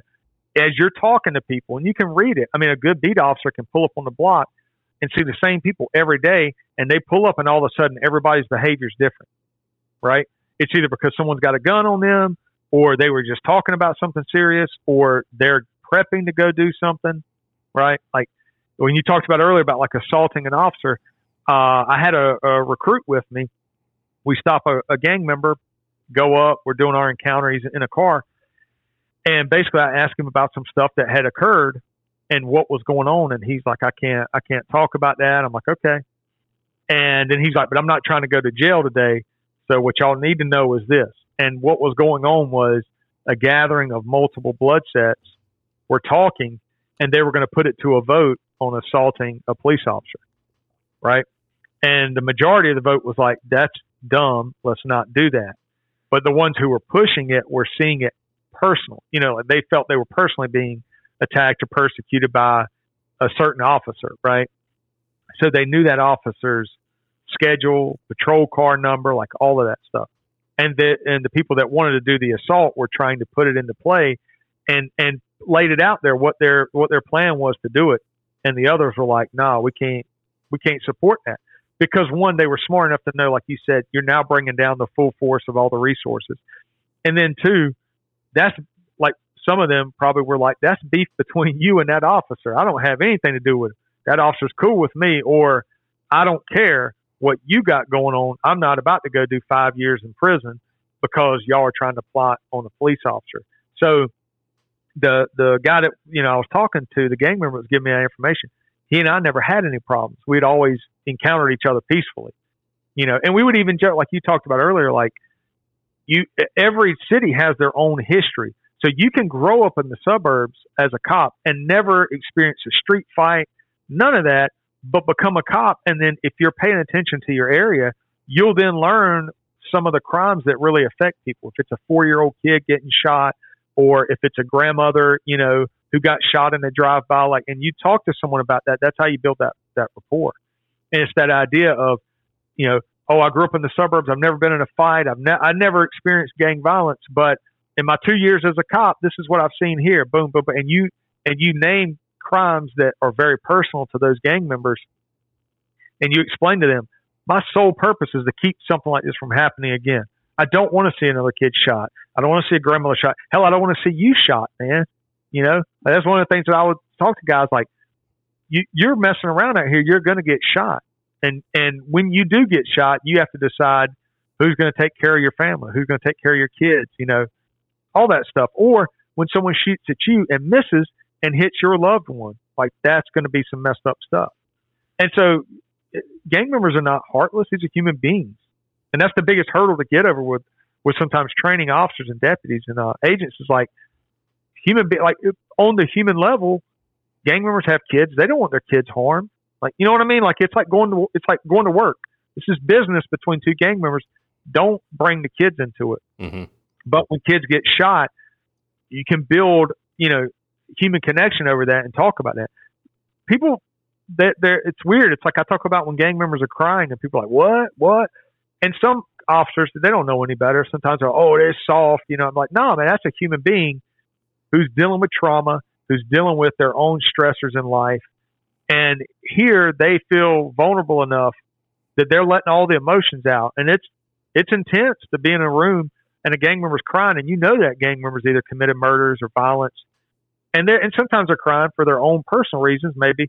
But a lot of times it's because they know they're bringing violence into their families or their parents or their grandmothers. Like sometimes as officers, we may not get to see that unless we're part of a specialized unit, or like you said earlier, like a detective doing an interview or something, or go to someone's home and you're talking in the home. It's like, I'm here just talking to you as a citizen. I don't have a search warrant. I'm nothing. I'm just talking to you.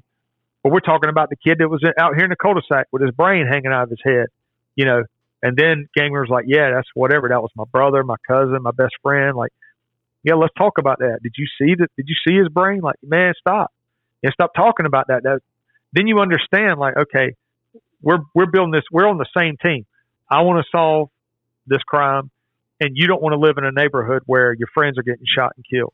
You know what I mean? Like, it's all that stress, all that anxiety, that living with their head on a swivel, always knowing that there's some enemies around the corner. And hell, sometimes guys are getting robbed by their own sets. You know, dudes are flashing money on social media, and then they're getting robbed by guys that are in their own set. And what's sad is when they figure that out and go, damn, man, like I just got robbed by my own set. Like, yeah, that's terrible. Like, your own dudes that you've done dirt with are now robbing you because you got a different plug or you got a fraud thing going. So you got like 5 bands in your pocket and you take a picture of it. Now they know that. They come put a gun in your face, rob you, and then act like they're going to help you go catch the guys that robbed you. Like, it's crazy, like just a complete breakdown. And guys realize that they've been sold a bill of goods and they've joined a set that in the end is going to get them in prison or, you know, in the grave. And so sometimes you have to explain, like, what's your exit strategy? Like, so if I know the set really well, I may say, hey, you can lay your flag down right now. You can take your bandana out at the next meeting and just tell them, look, I'm falling back. I got to take care of my kids, or I got to do whatever. Or, hey, these cops are all over me. It's hot. Wherever I go, they're following me. So I'm not bringing any problems on the set. I'm going to lay my flag down. I'm out. Right. Some sets will actually allow gang members to do that. Others will be like, no. This is for life. Like, you don't walk away, because they're afraid they're going to walk away with their secrets. Right. Mm-hmm. But other sets are like, well, if we hang on to that person, they're disgruntled, they're going to cause problems within the gang, right? They're either going to, like, they could bring drama with the cops. They could bring drama within our ranks. Like, why wouldn't we just let that person go, right? Or they can flip to another gang. And that's a lot of times that's kind of looked down upon. But some guys will be, like, there's so many different blood sets. So when someone says that they're a blood, a lot of times, like, what I see is, officers will be like, oh, yeah, that guy's a blood. And then they just move on. It's like, whoa, stop. Blood just means they're a gang, but they're part of this overall, I call it like a profession. Like, there's no such thing as a highest ranking blood. There's no hierarchy that goes all the way up to the highest ranking blood in the U.S. It doesn't work that way. It's like a profession. So someone says they're a blood. Okay, are you East Coast or West Coast? So there's an entire multiple nations on the East Coast that originated in New York back in the mid-90s, like 1993, 94, 95, that have proliferated throughout the East Coast states and all out throughout the South. But we've also got an influx of West Coast. So Brims, Piru, like all these, you know, Bloodstone villains. We've got people from all over now. So when we encounter a blood, we have to break it down to what coast, and then what coast, what nation, and then within that nation, what set, and then within that set, what bloodline. Like, so it's the equivalent of someone, you know, the two of us meet at a party or somewhere, and you're like, hey, I'm a cop. I'm like, yeah, I'm a cop too. That's the same as being like, you're a blood, I'm a blood. But you and I are not in the same chain of command. We don't work for the same organization. Hell, we're not even in the same part of the country. It's just the same thing with gangs. And so the quicker we can kind of get understand that, the better we can understand why intel is so important. So when we're talking about that and someone says they're a blood, it's like, if you can narrow down all the way to what nation, set, bloodline, you can eventually or possibly narrow down the suspect pool in the crimes that these guys are committing and who their associates would be, if that makes sense. Yeah. Right. So like if you and I were talking, you told me exactly who you worked for and what your assignment was and what unit you were on, I would know who your coworkers are potentially. And the same thing with me. But if you and I are just talking and you say, yeah, I'm a cop, I'm like, yeah, I'm a cop too. And then we don't talk anymore about police work. I don't even know where you work. Like, I don't even know what your assignment is. Hell, I don't even know if that means you're federal or state or whatever. It's the same. If we look at it the same way with gangs, it's like, okay, that dude said he's Crip, but okay, what Crip? What gang is he? What block is he? You know, you're putting it like in a hierarchy, like a structure almost. It's like, so that's where all the, yeah. It's like Ancestry or 23andMe, right? It's genealogy of gangs. Yeah, it is very much like if you watch like how scientists work genus and phylum and species, it's the same thing. You're bracketing people or bracketing things into how it makes sense, right? It's the same thing, just like you said, like genealogy or a company, maybe the way the company operates. But to get down into like the weeds, so to speak, of that, on the intel side, people go, well, that's a huge waste of time, until you have a chief or a sheriff or a special agent in charge of a region, and they're like, look, we got to develop a strategy. What is our strategy? It can't be gangs are bad. Like, yeah, we know they're bad. Like, what's our strategy going to be? How are we going to focus on this gang? And then, like, the follow-up question should be, well, if we're going to focus on this gang, what do we know about them? And that should be a damn 30-minute to an hour presentation.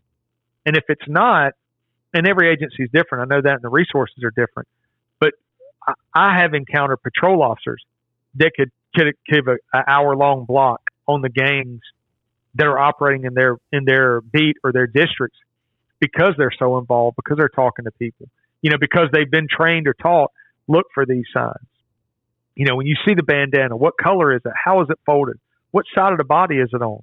Like, if you can identify all that, you don't even have to know anything about gangs. Just document it and send it to someone who knows, and then they can look at the genus, phylum, species, and be like, oh, okay, this person's wearing a red bandana, folded on the right side of the body, hanging out of the back right pocket, and as it's folded, it's showing 3 paisleys on display, or what they would call 3 blood drops. Oh, well, here in our area in the South, that right side of the body is oftentimes East Coast, right?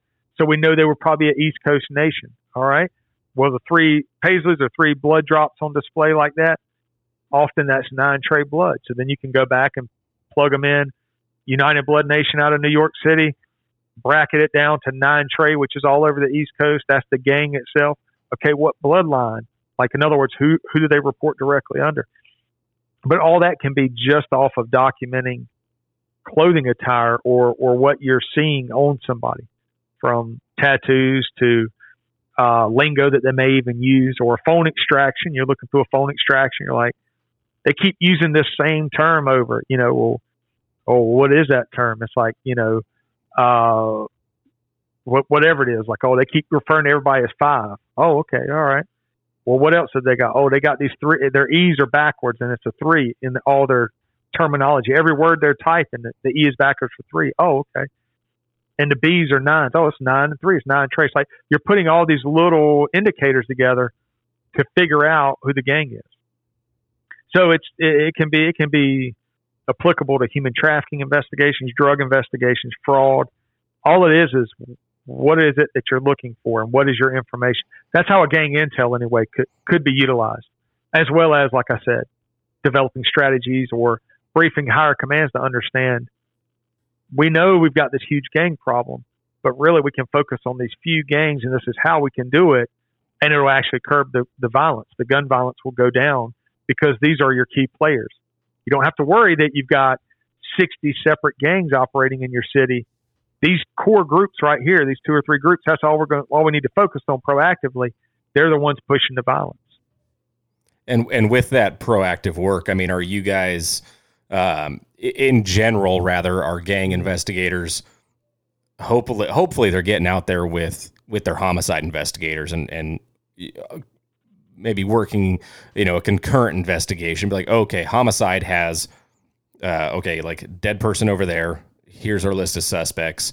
We believe it was maybe a gangland shooting. Okay, gang unit, here's the information I have. Help me out. Is that cooperation taking place, or are there roadblocks there? I mean, if you could speak a little bit to that. Yeah. So the main thing is, if everyone is ego free, like no one, don't allow your ego to get in the way. So let's say a person gets shot, they're in the middle of a cul-de-sac, homicide unit responds, they start working it, and homicide goes, wow, the only information we have for suspect is this, whatever, white male, 6'4", and has long, shaggy blonde hair, but has a tattoo IGD on his neck, right? So that's your suspect description, but you have no clue really what's going on yet. You're in the beginning phase. And I completely made that up. That's not a real case. I'm just making up a hypothetical. So then that unit, that homicide unit, can then go, if they have a gang intel or gang unit, and say, listen, here's our victim. We're working victimology, so we understand our area. We're kind of familiar with that. But this is our suspect description. What does that mean to you all? And so a really good gang unit or gang intel can take that bolo or that information and say, oh, we're dealing with this white male, 6'4", whatever, long blonde hair, IGD on his neck. Oh, boom, we've got a bunch of insane gangster disciples. And predominantly they're white males, and predominantly they operate in this part of the area or the county or city or whatever. But they're not known to be in that area. That's interesting that he may be in that area. Well, what's the background of the victim? Oh, the victim is whatever, could be gang related, maybe not. But the gang intel unit or gang unit can read indicators like that on a person and go, oh, now we're going to narrow down your suspect pool. Here are all the known insane gangster disciples we know. And there's only, say, 20. Out of those 20, how many are over 6 foot, or, how many are known to have long blonde hair? And what does long blonde hair mean? Touching the tips of their ears, or does it mean like mullet all the way down? So, but how many of them have IGD on their neck? Oh, one. And here he is. Boom. Okay, cool. So it can take a whodunit down to this is probably who did it, but now we got to work this angle, right? Almost like if you look at like gang intel on that sense, almost like translating, like they're going to translate the signs and symbols, so to speak, to help the investigation. Where a lot of cities kind of get it wrong is they think gang intel will know everything. Like, and that's where the ego comes in, where someone walks in a room and says, oh, you're the gang guy. What does this mean? And then when you don't know it, then they're like, oh, see, you're not an expert. Well, I can't know everything, right? But how can we use this to narrow down suspect pool? Or if you have a really good gang unit that's working active sources on the intel side. In other words, they're not working gang informants to go out there and just buy drugs or buy a gun. They're working more intel, like what is the overall mission statement, so to speak, of this gang? What's going on? How do they operate? Do they charge dues? What's the rank structure like?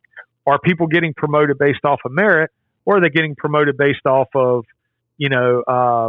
nepotism? Like, are they related to the higher ups? Like, that's going to matter because their subordinates are going to get disgruntled because they're not making promotions off of merit, which sounds crazy, but now you can come in and flip 5 gang members into informants if they're all disgruntled or they're not happy with that.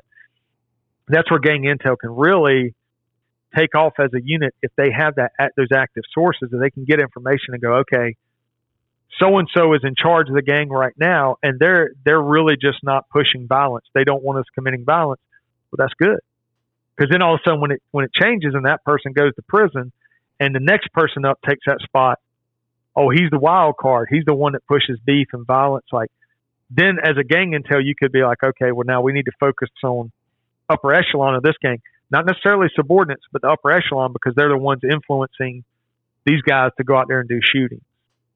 So if you have motivated people who can get into the intel cycle and understand how to develop it, you can almost get ahead of some of the violence, and you can start to look at one gang and pick out who the most violent are and what their motives and mindsets are, and then go, okay, that's who we need to focus on.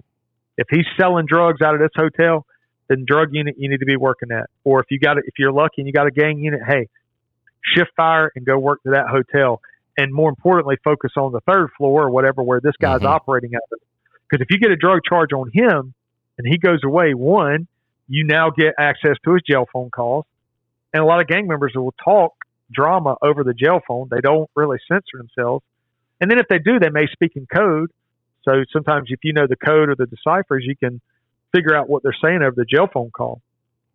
But either way, it's disrupting their ability to walk into a meeting and say, this is going to happen. You're going to put in work and go shoot this. Or, you have some gang members or gang supervisors that want to expand aggressively. So they're going to find other sets and they're going to give them a peaceful approach and be like, hey, you're blood, we're blood, but you're a different set. I respect you, but I want you and all your subordinates to flip under me. And I'll give you more rank in my organization, and then you can recruit as many people as you want, and you can charge them dues.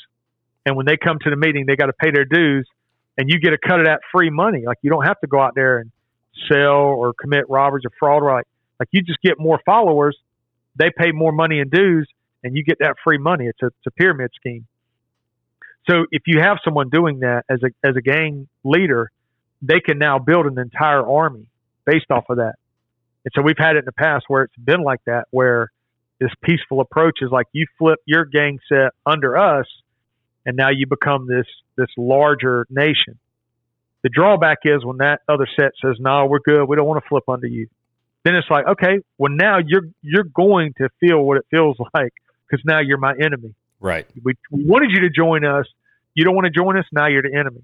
And then that can cause your violence to go up, your drive-bys, or your just indiscriminate violence to push people out of an area. And that's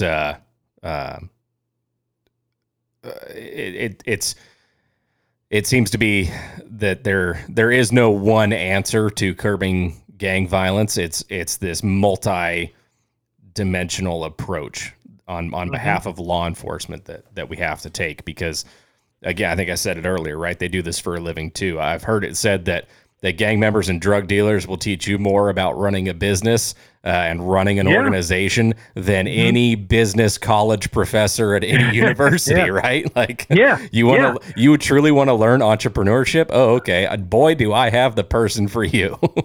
Yeah, because you can watch it, and part of what I teach in class are like templates, like personality templates. And you can watch how gang members interact and how their leadership styles are.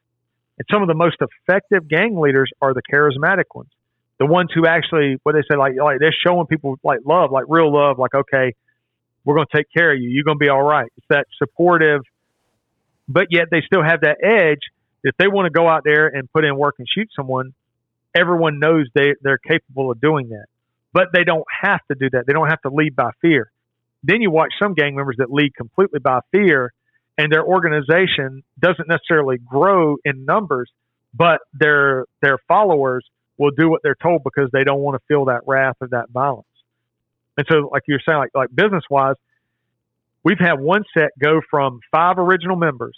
So I can actually go back and show you 5 original members and the jail letter that came to them and said, you're all responsible for building your own house, your own set. And these 5 became 15, 20, 25, 30, till you get up into about 300 members of that gang. So we're looking at it and going, how do they grow so quickly and so fast like that? Well, they were charging dues. So when someone would come to the meeting and they had to pay their $31 every meeting, it's an incentive to go out there and recruit more people. So as these gang members got more people under them, they got more of a cut of the money. The drawback is some of these guys, they got so many people under them, they couldn't keep track of them, right? So in a business, you wouldn't have one supervisor in charge of 30 individuals. You would have one supervisor in charge like 5 to 10 maybe. Those 5 to 10 will be, right? Right, the span of control. Exactly, right? Span of control. So some of those guys were learning very quickly. There's a reason you're supposed to have that hierarchy. There's a reason there's supposed to be a high, a low, a 5-star, 4-star. These are other rank structures. Like, you're supposed to have that because it mimics how successful businesses work because of that. Because you don't have 30 individuals calling you all the time about, let me get bail money. You know, they caught me with a gun. I got beef with this guy or that guy. Like, and what's interesting is when you're building rapport and you're talking to guys, you can kind of commiserate, like, yeah, you know, like the running joke sometimes with gang members, like, as we see each other through our careers, I used to always joke, like, if I knew that gang and their rank structure, I would joke about that. Like, when they would see me and be like, oh, you in a suit now? You know, I said, yeah, I'm that 3-star, right? Joking around, like, my rank is the equivalent of what you have in your rank. And that shows I'm showing you respect. And we would laugh and joke like that. And I would tell them, like, you know, you'll see me one day in about 15 years, I'm going to be that high. I'll be running everything. And they laugh and joke, like, no, I don't want that. I'm good where I am. You know, I don't want to have to be in charge of the whole gang or the whole set. So it's just running like these jokes back and forth and playing around but also checking one another too. Like, oh, because if that person would have come back and told me something different, maybe they would have been like, yeah, I don't want to be like so and so because he's running the set into the ground. Like you start to get kind of feedback on management styles and how people are running the gang, and like, oh, okay, yeah, like it's the same, just like you said in business. The gang world is the same. Like an aggressive supervisor who leads through fear is usually not as successful as the charismatic one who can like motivate and inspire others. So that's where you see a lot of gangs that, like Gangster Disciples, a lot of times have a very cleaned up image. Like they don't want people necessarily to think that they are these gang members or that they're so negative. Like they're trying to put across an image of like being about the community. And so like for us in the South, they will actually come in and do trash pickups and do charity work and give out Christmas gifts and stuff. And even tell people like, look, that gang over there, they're moving negatively. Like they're causing the problems in your neighborhood. We are not the problem. We're trying to help you. Right. But also know that those guys can put somebody in the ground very quickly, So it's this idea too that every gang operates differently. And so dealing with somebody who's in a Gangster Disciple chapter is much different than dealing with East Coast blood who's, G-Shine blood or Sex, Money, Murder or Nine Trey or something, and different than dealing with Latin King or Vice Lord or Sereno or Norteño or what, MS-13 or 18th Street. Like each gang has their own kind of culture, like their own mores and how they operate. So some gang members are like very respectful, like yes officer, no officer. And you're like, wow, that's different. You're a gang member. They're like, no, I'm part of a nation, or I'm part of a movement. I'm not a gang. I'm not part of a gang. And so semantics come into play where a lot of officers get mad and they're like, you're a gang member, just admit it. And they're like, no, I'm not. I'm part of growth and development. Stop calling me a gang member, So it's this idea of meet people where they're at. If I'm talking to an individual and they tell me I'm part of growth and development, okay, well then, hey, I'm going to say you're part of growth and development. Like I'm not going to sit here and argue, but you and I both know that maybe you're part of a shooting investigation or some type of violence. Like, well, maybe some of the members in your movement are becoming violent or that sort of thing.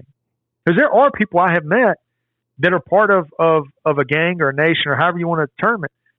And they buy into, hey, we're here for the community. And they don't get exposed a lot of times to the violence until they do. And then it's like, oh, wow, this is an eye-opener. We were told one thing about this group, but now we're finding out it's different. Things are completely different. So that's kind of the sad thing is like when you see a gang member recognize in their own life they've been duped or manipulated to join a set, and then within that set they've done things that they're not proud of, but then they realize like, oh, this is all about personal gain for these higher ups and not the community the way I was told, or that sort of thing.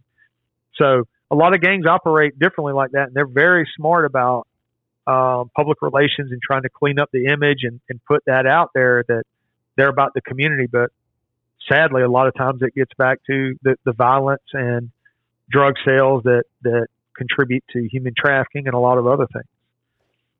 Yeah, because it is all, at the end of the day, it is all tied together, right? Your shoplifts so that you can buy the drugs. Somebody is trafficking in those drugs. You might need to sell yourself or sell your girl for those drugs. I mean, it is all at the end of the day. It's a web, right? It's all kind of interconnected in there. Yeah. If it is not clear to anybody over the last hour and 45 minutes or so, you clearly are what I would refer to as a subject matter expert in the gang world. If somebody hasn't bestowed that title upon you, bippity boppity boop, I'm now calling you an SME in gangs. But thank you. I wanted to kind of use that and pivot into your writing. You did mention a little bit ago that 10 years from now or whatever, you'll be in a different place and you'll be writing, it'll be your books that we're reading, your fiction and nonfiction books, and we'll all be sitting here. I'll be asking people, what books are you reading? They'll be like, I'm reading B.C. Sanders. I'm like, I know that dude.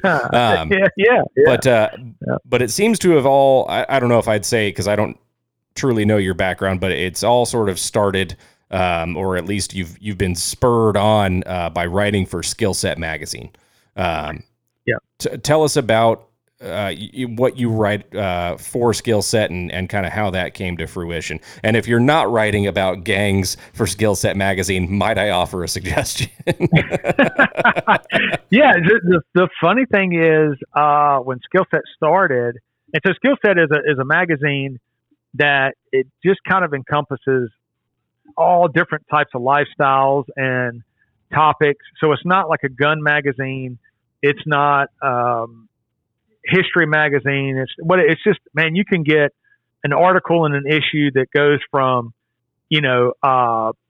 breakdancing to the world's biggest skateboard collection to mercenaries of the 80s to historical badasses, which is what I usually write about. Like, it's got so many different types and a lot of humor too, like large sections of humor in there and quizzes, pop culture quizzes. It's got everything. So when it started, which was now about 5 years ago, I think, I knew some people that had started the magazine just through previous business ventures and stuff.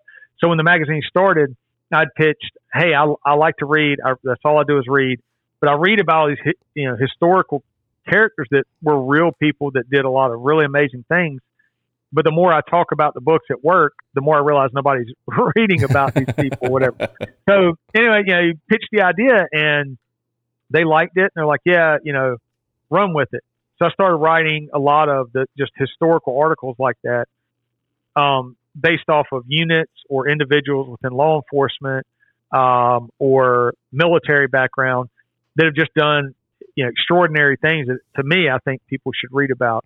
And it had, nothing to do with gangs or anything like that. I've never written anything for the magazine other than police historically, but I've never written about gangs or subculture, like skinhead subcultures and stuff like that, or different backgrounds of other stuff that I've got going on. I just used it as a way for me to decompress and do something that I really enjoy. And I always knew that I wanted to eventually write.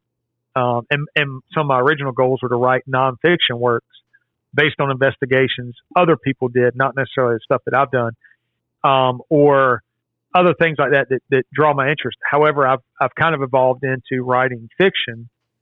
And so now I'm in maybe the final stages of finishing up a novel I'm working on. And I've got an idea of about 6 novels in fiction, but that if you read the book, it's like literature. So you're going to learn stuff. It's got symbolism in it and all that, but also you get to learn about subcultures.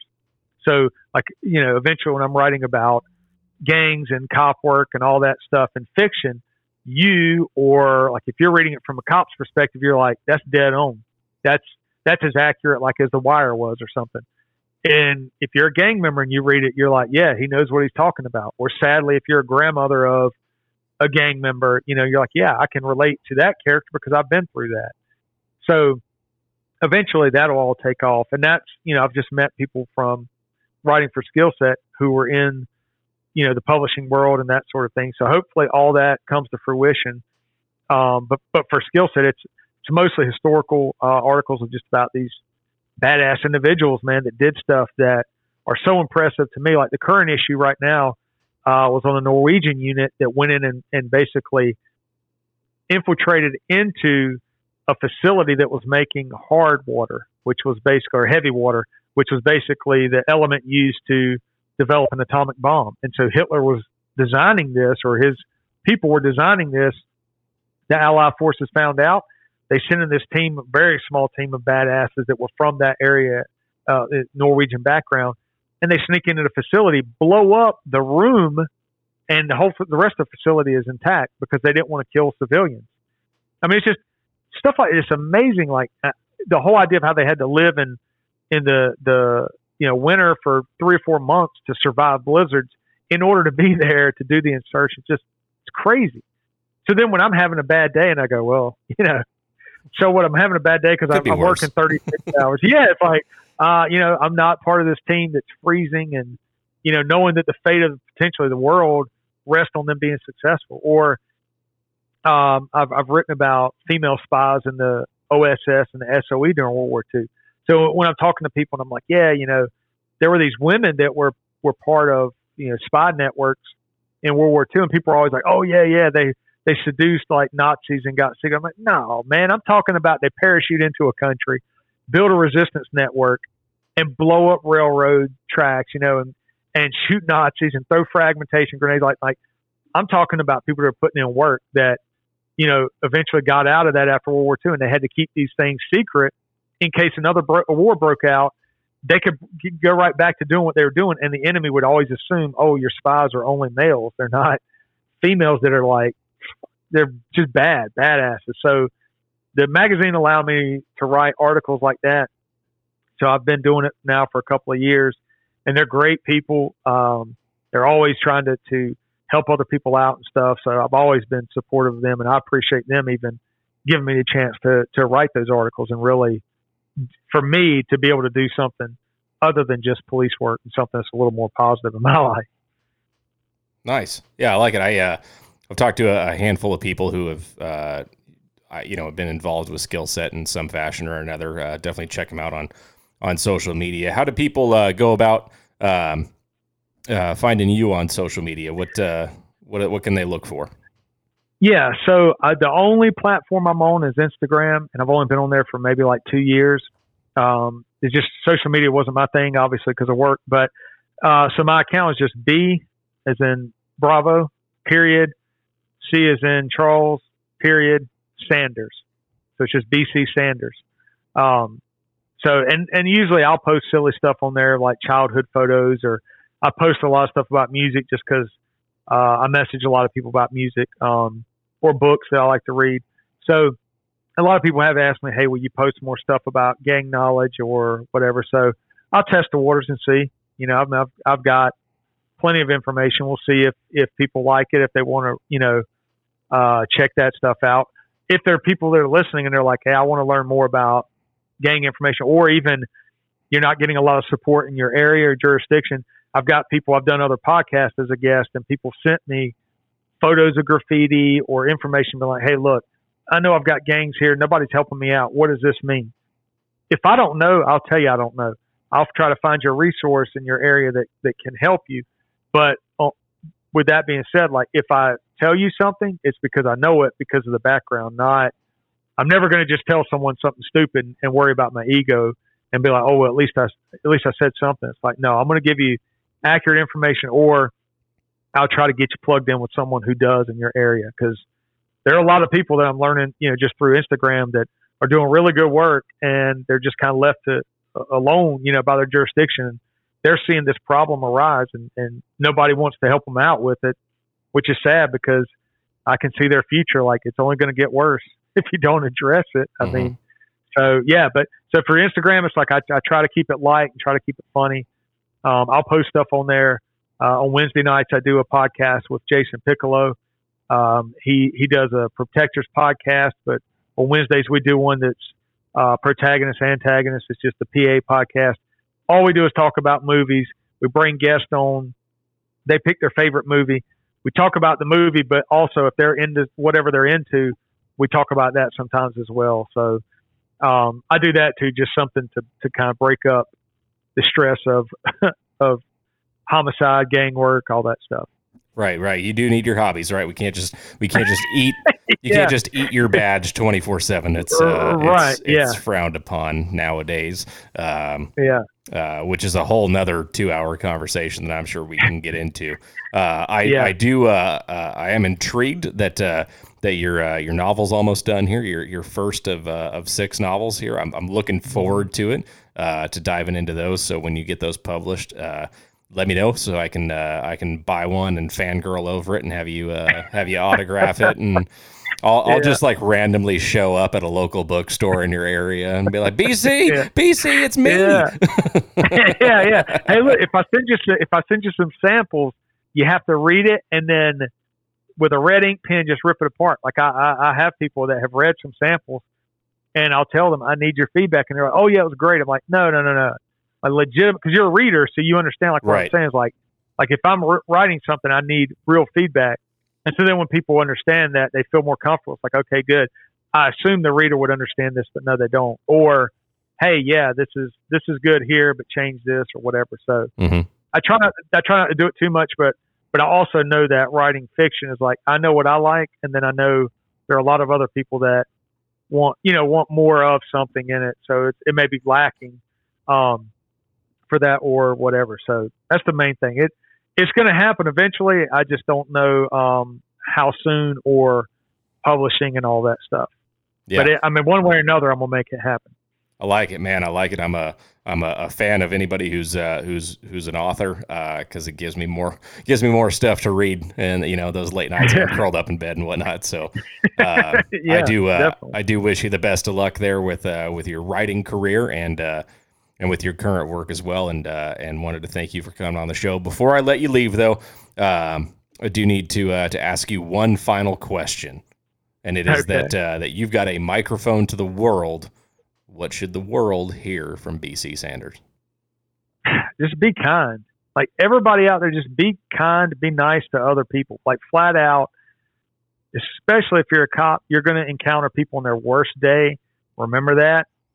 Block your emotions, compartmentalize stuff, be as nice as you can to people, no matter what. And even if you get into a use of force and, someone's feeling elbows and knee strikes and whatever, and you get them into custody, check your emotions and tell them why they did what they did and how it happened, and just try to keep that rapport between two human beings so it doesn't escalate. I mean, seriously, right now that's what I see. A lot of negativity out there and people feeding on it.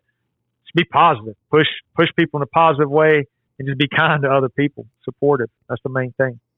I like it, man. Be positive, be kind to other people. It's it's a consistent message across the board with the guests on the Modern Cop podcast. And that's sort of the whole reason that I created the podcast, was just to push that image out there that, hey, we're real people with real feelings, and don't give us a reason to remain employed, I guess is kind of a funny way of saying it. So, but with that, man, again, thank you so much for coming on the show. Everybody listening, go ahead and find BC Sanders on Instagram. And if you're in law enforcement, if you got questions, I'm sure he's more than happy to help you out, and check out his articles on Skill Set Magazine. With that, hope you all stay safe, and I'll see you on the road.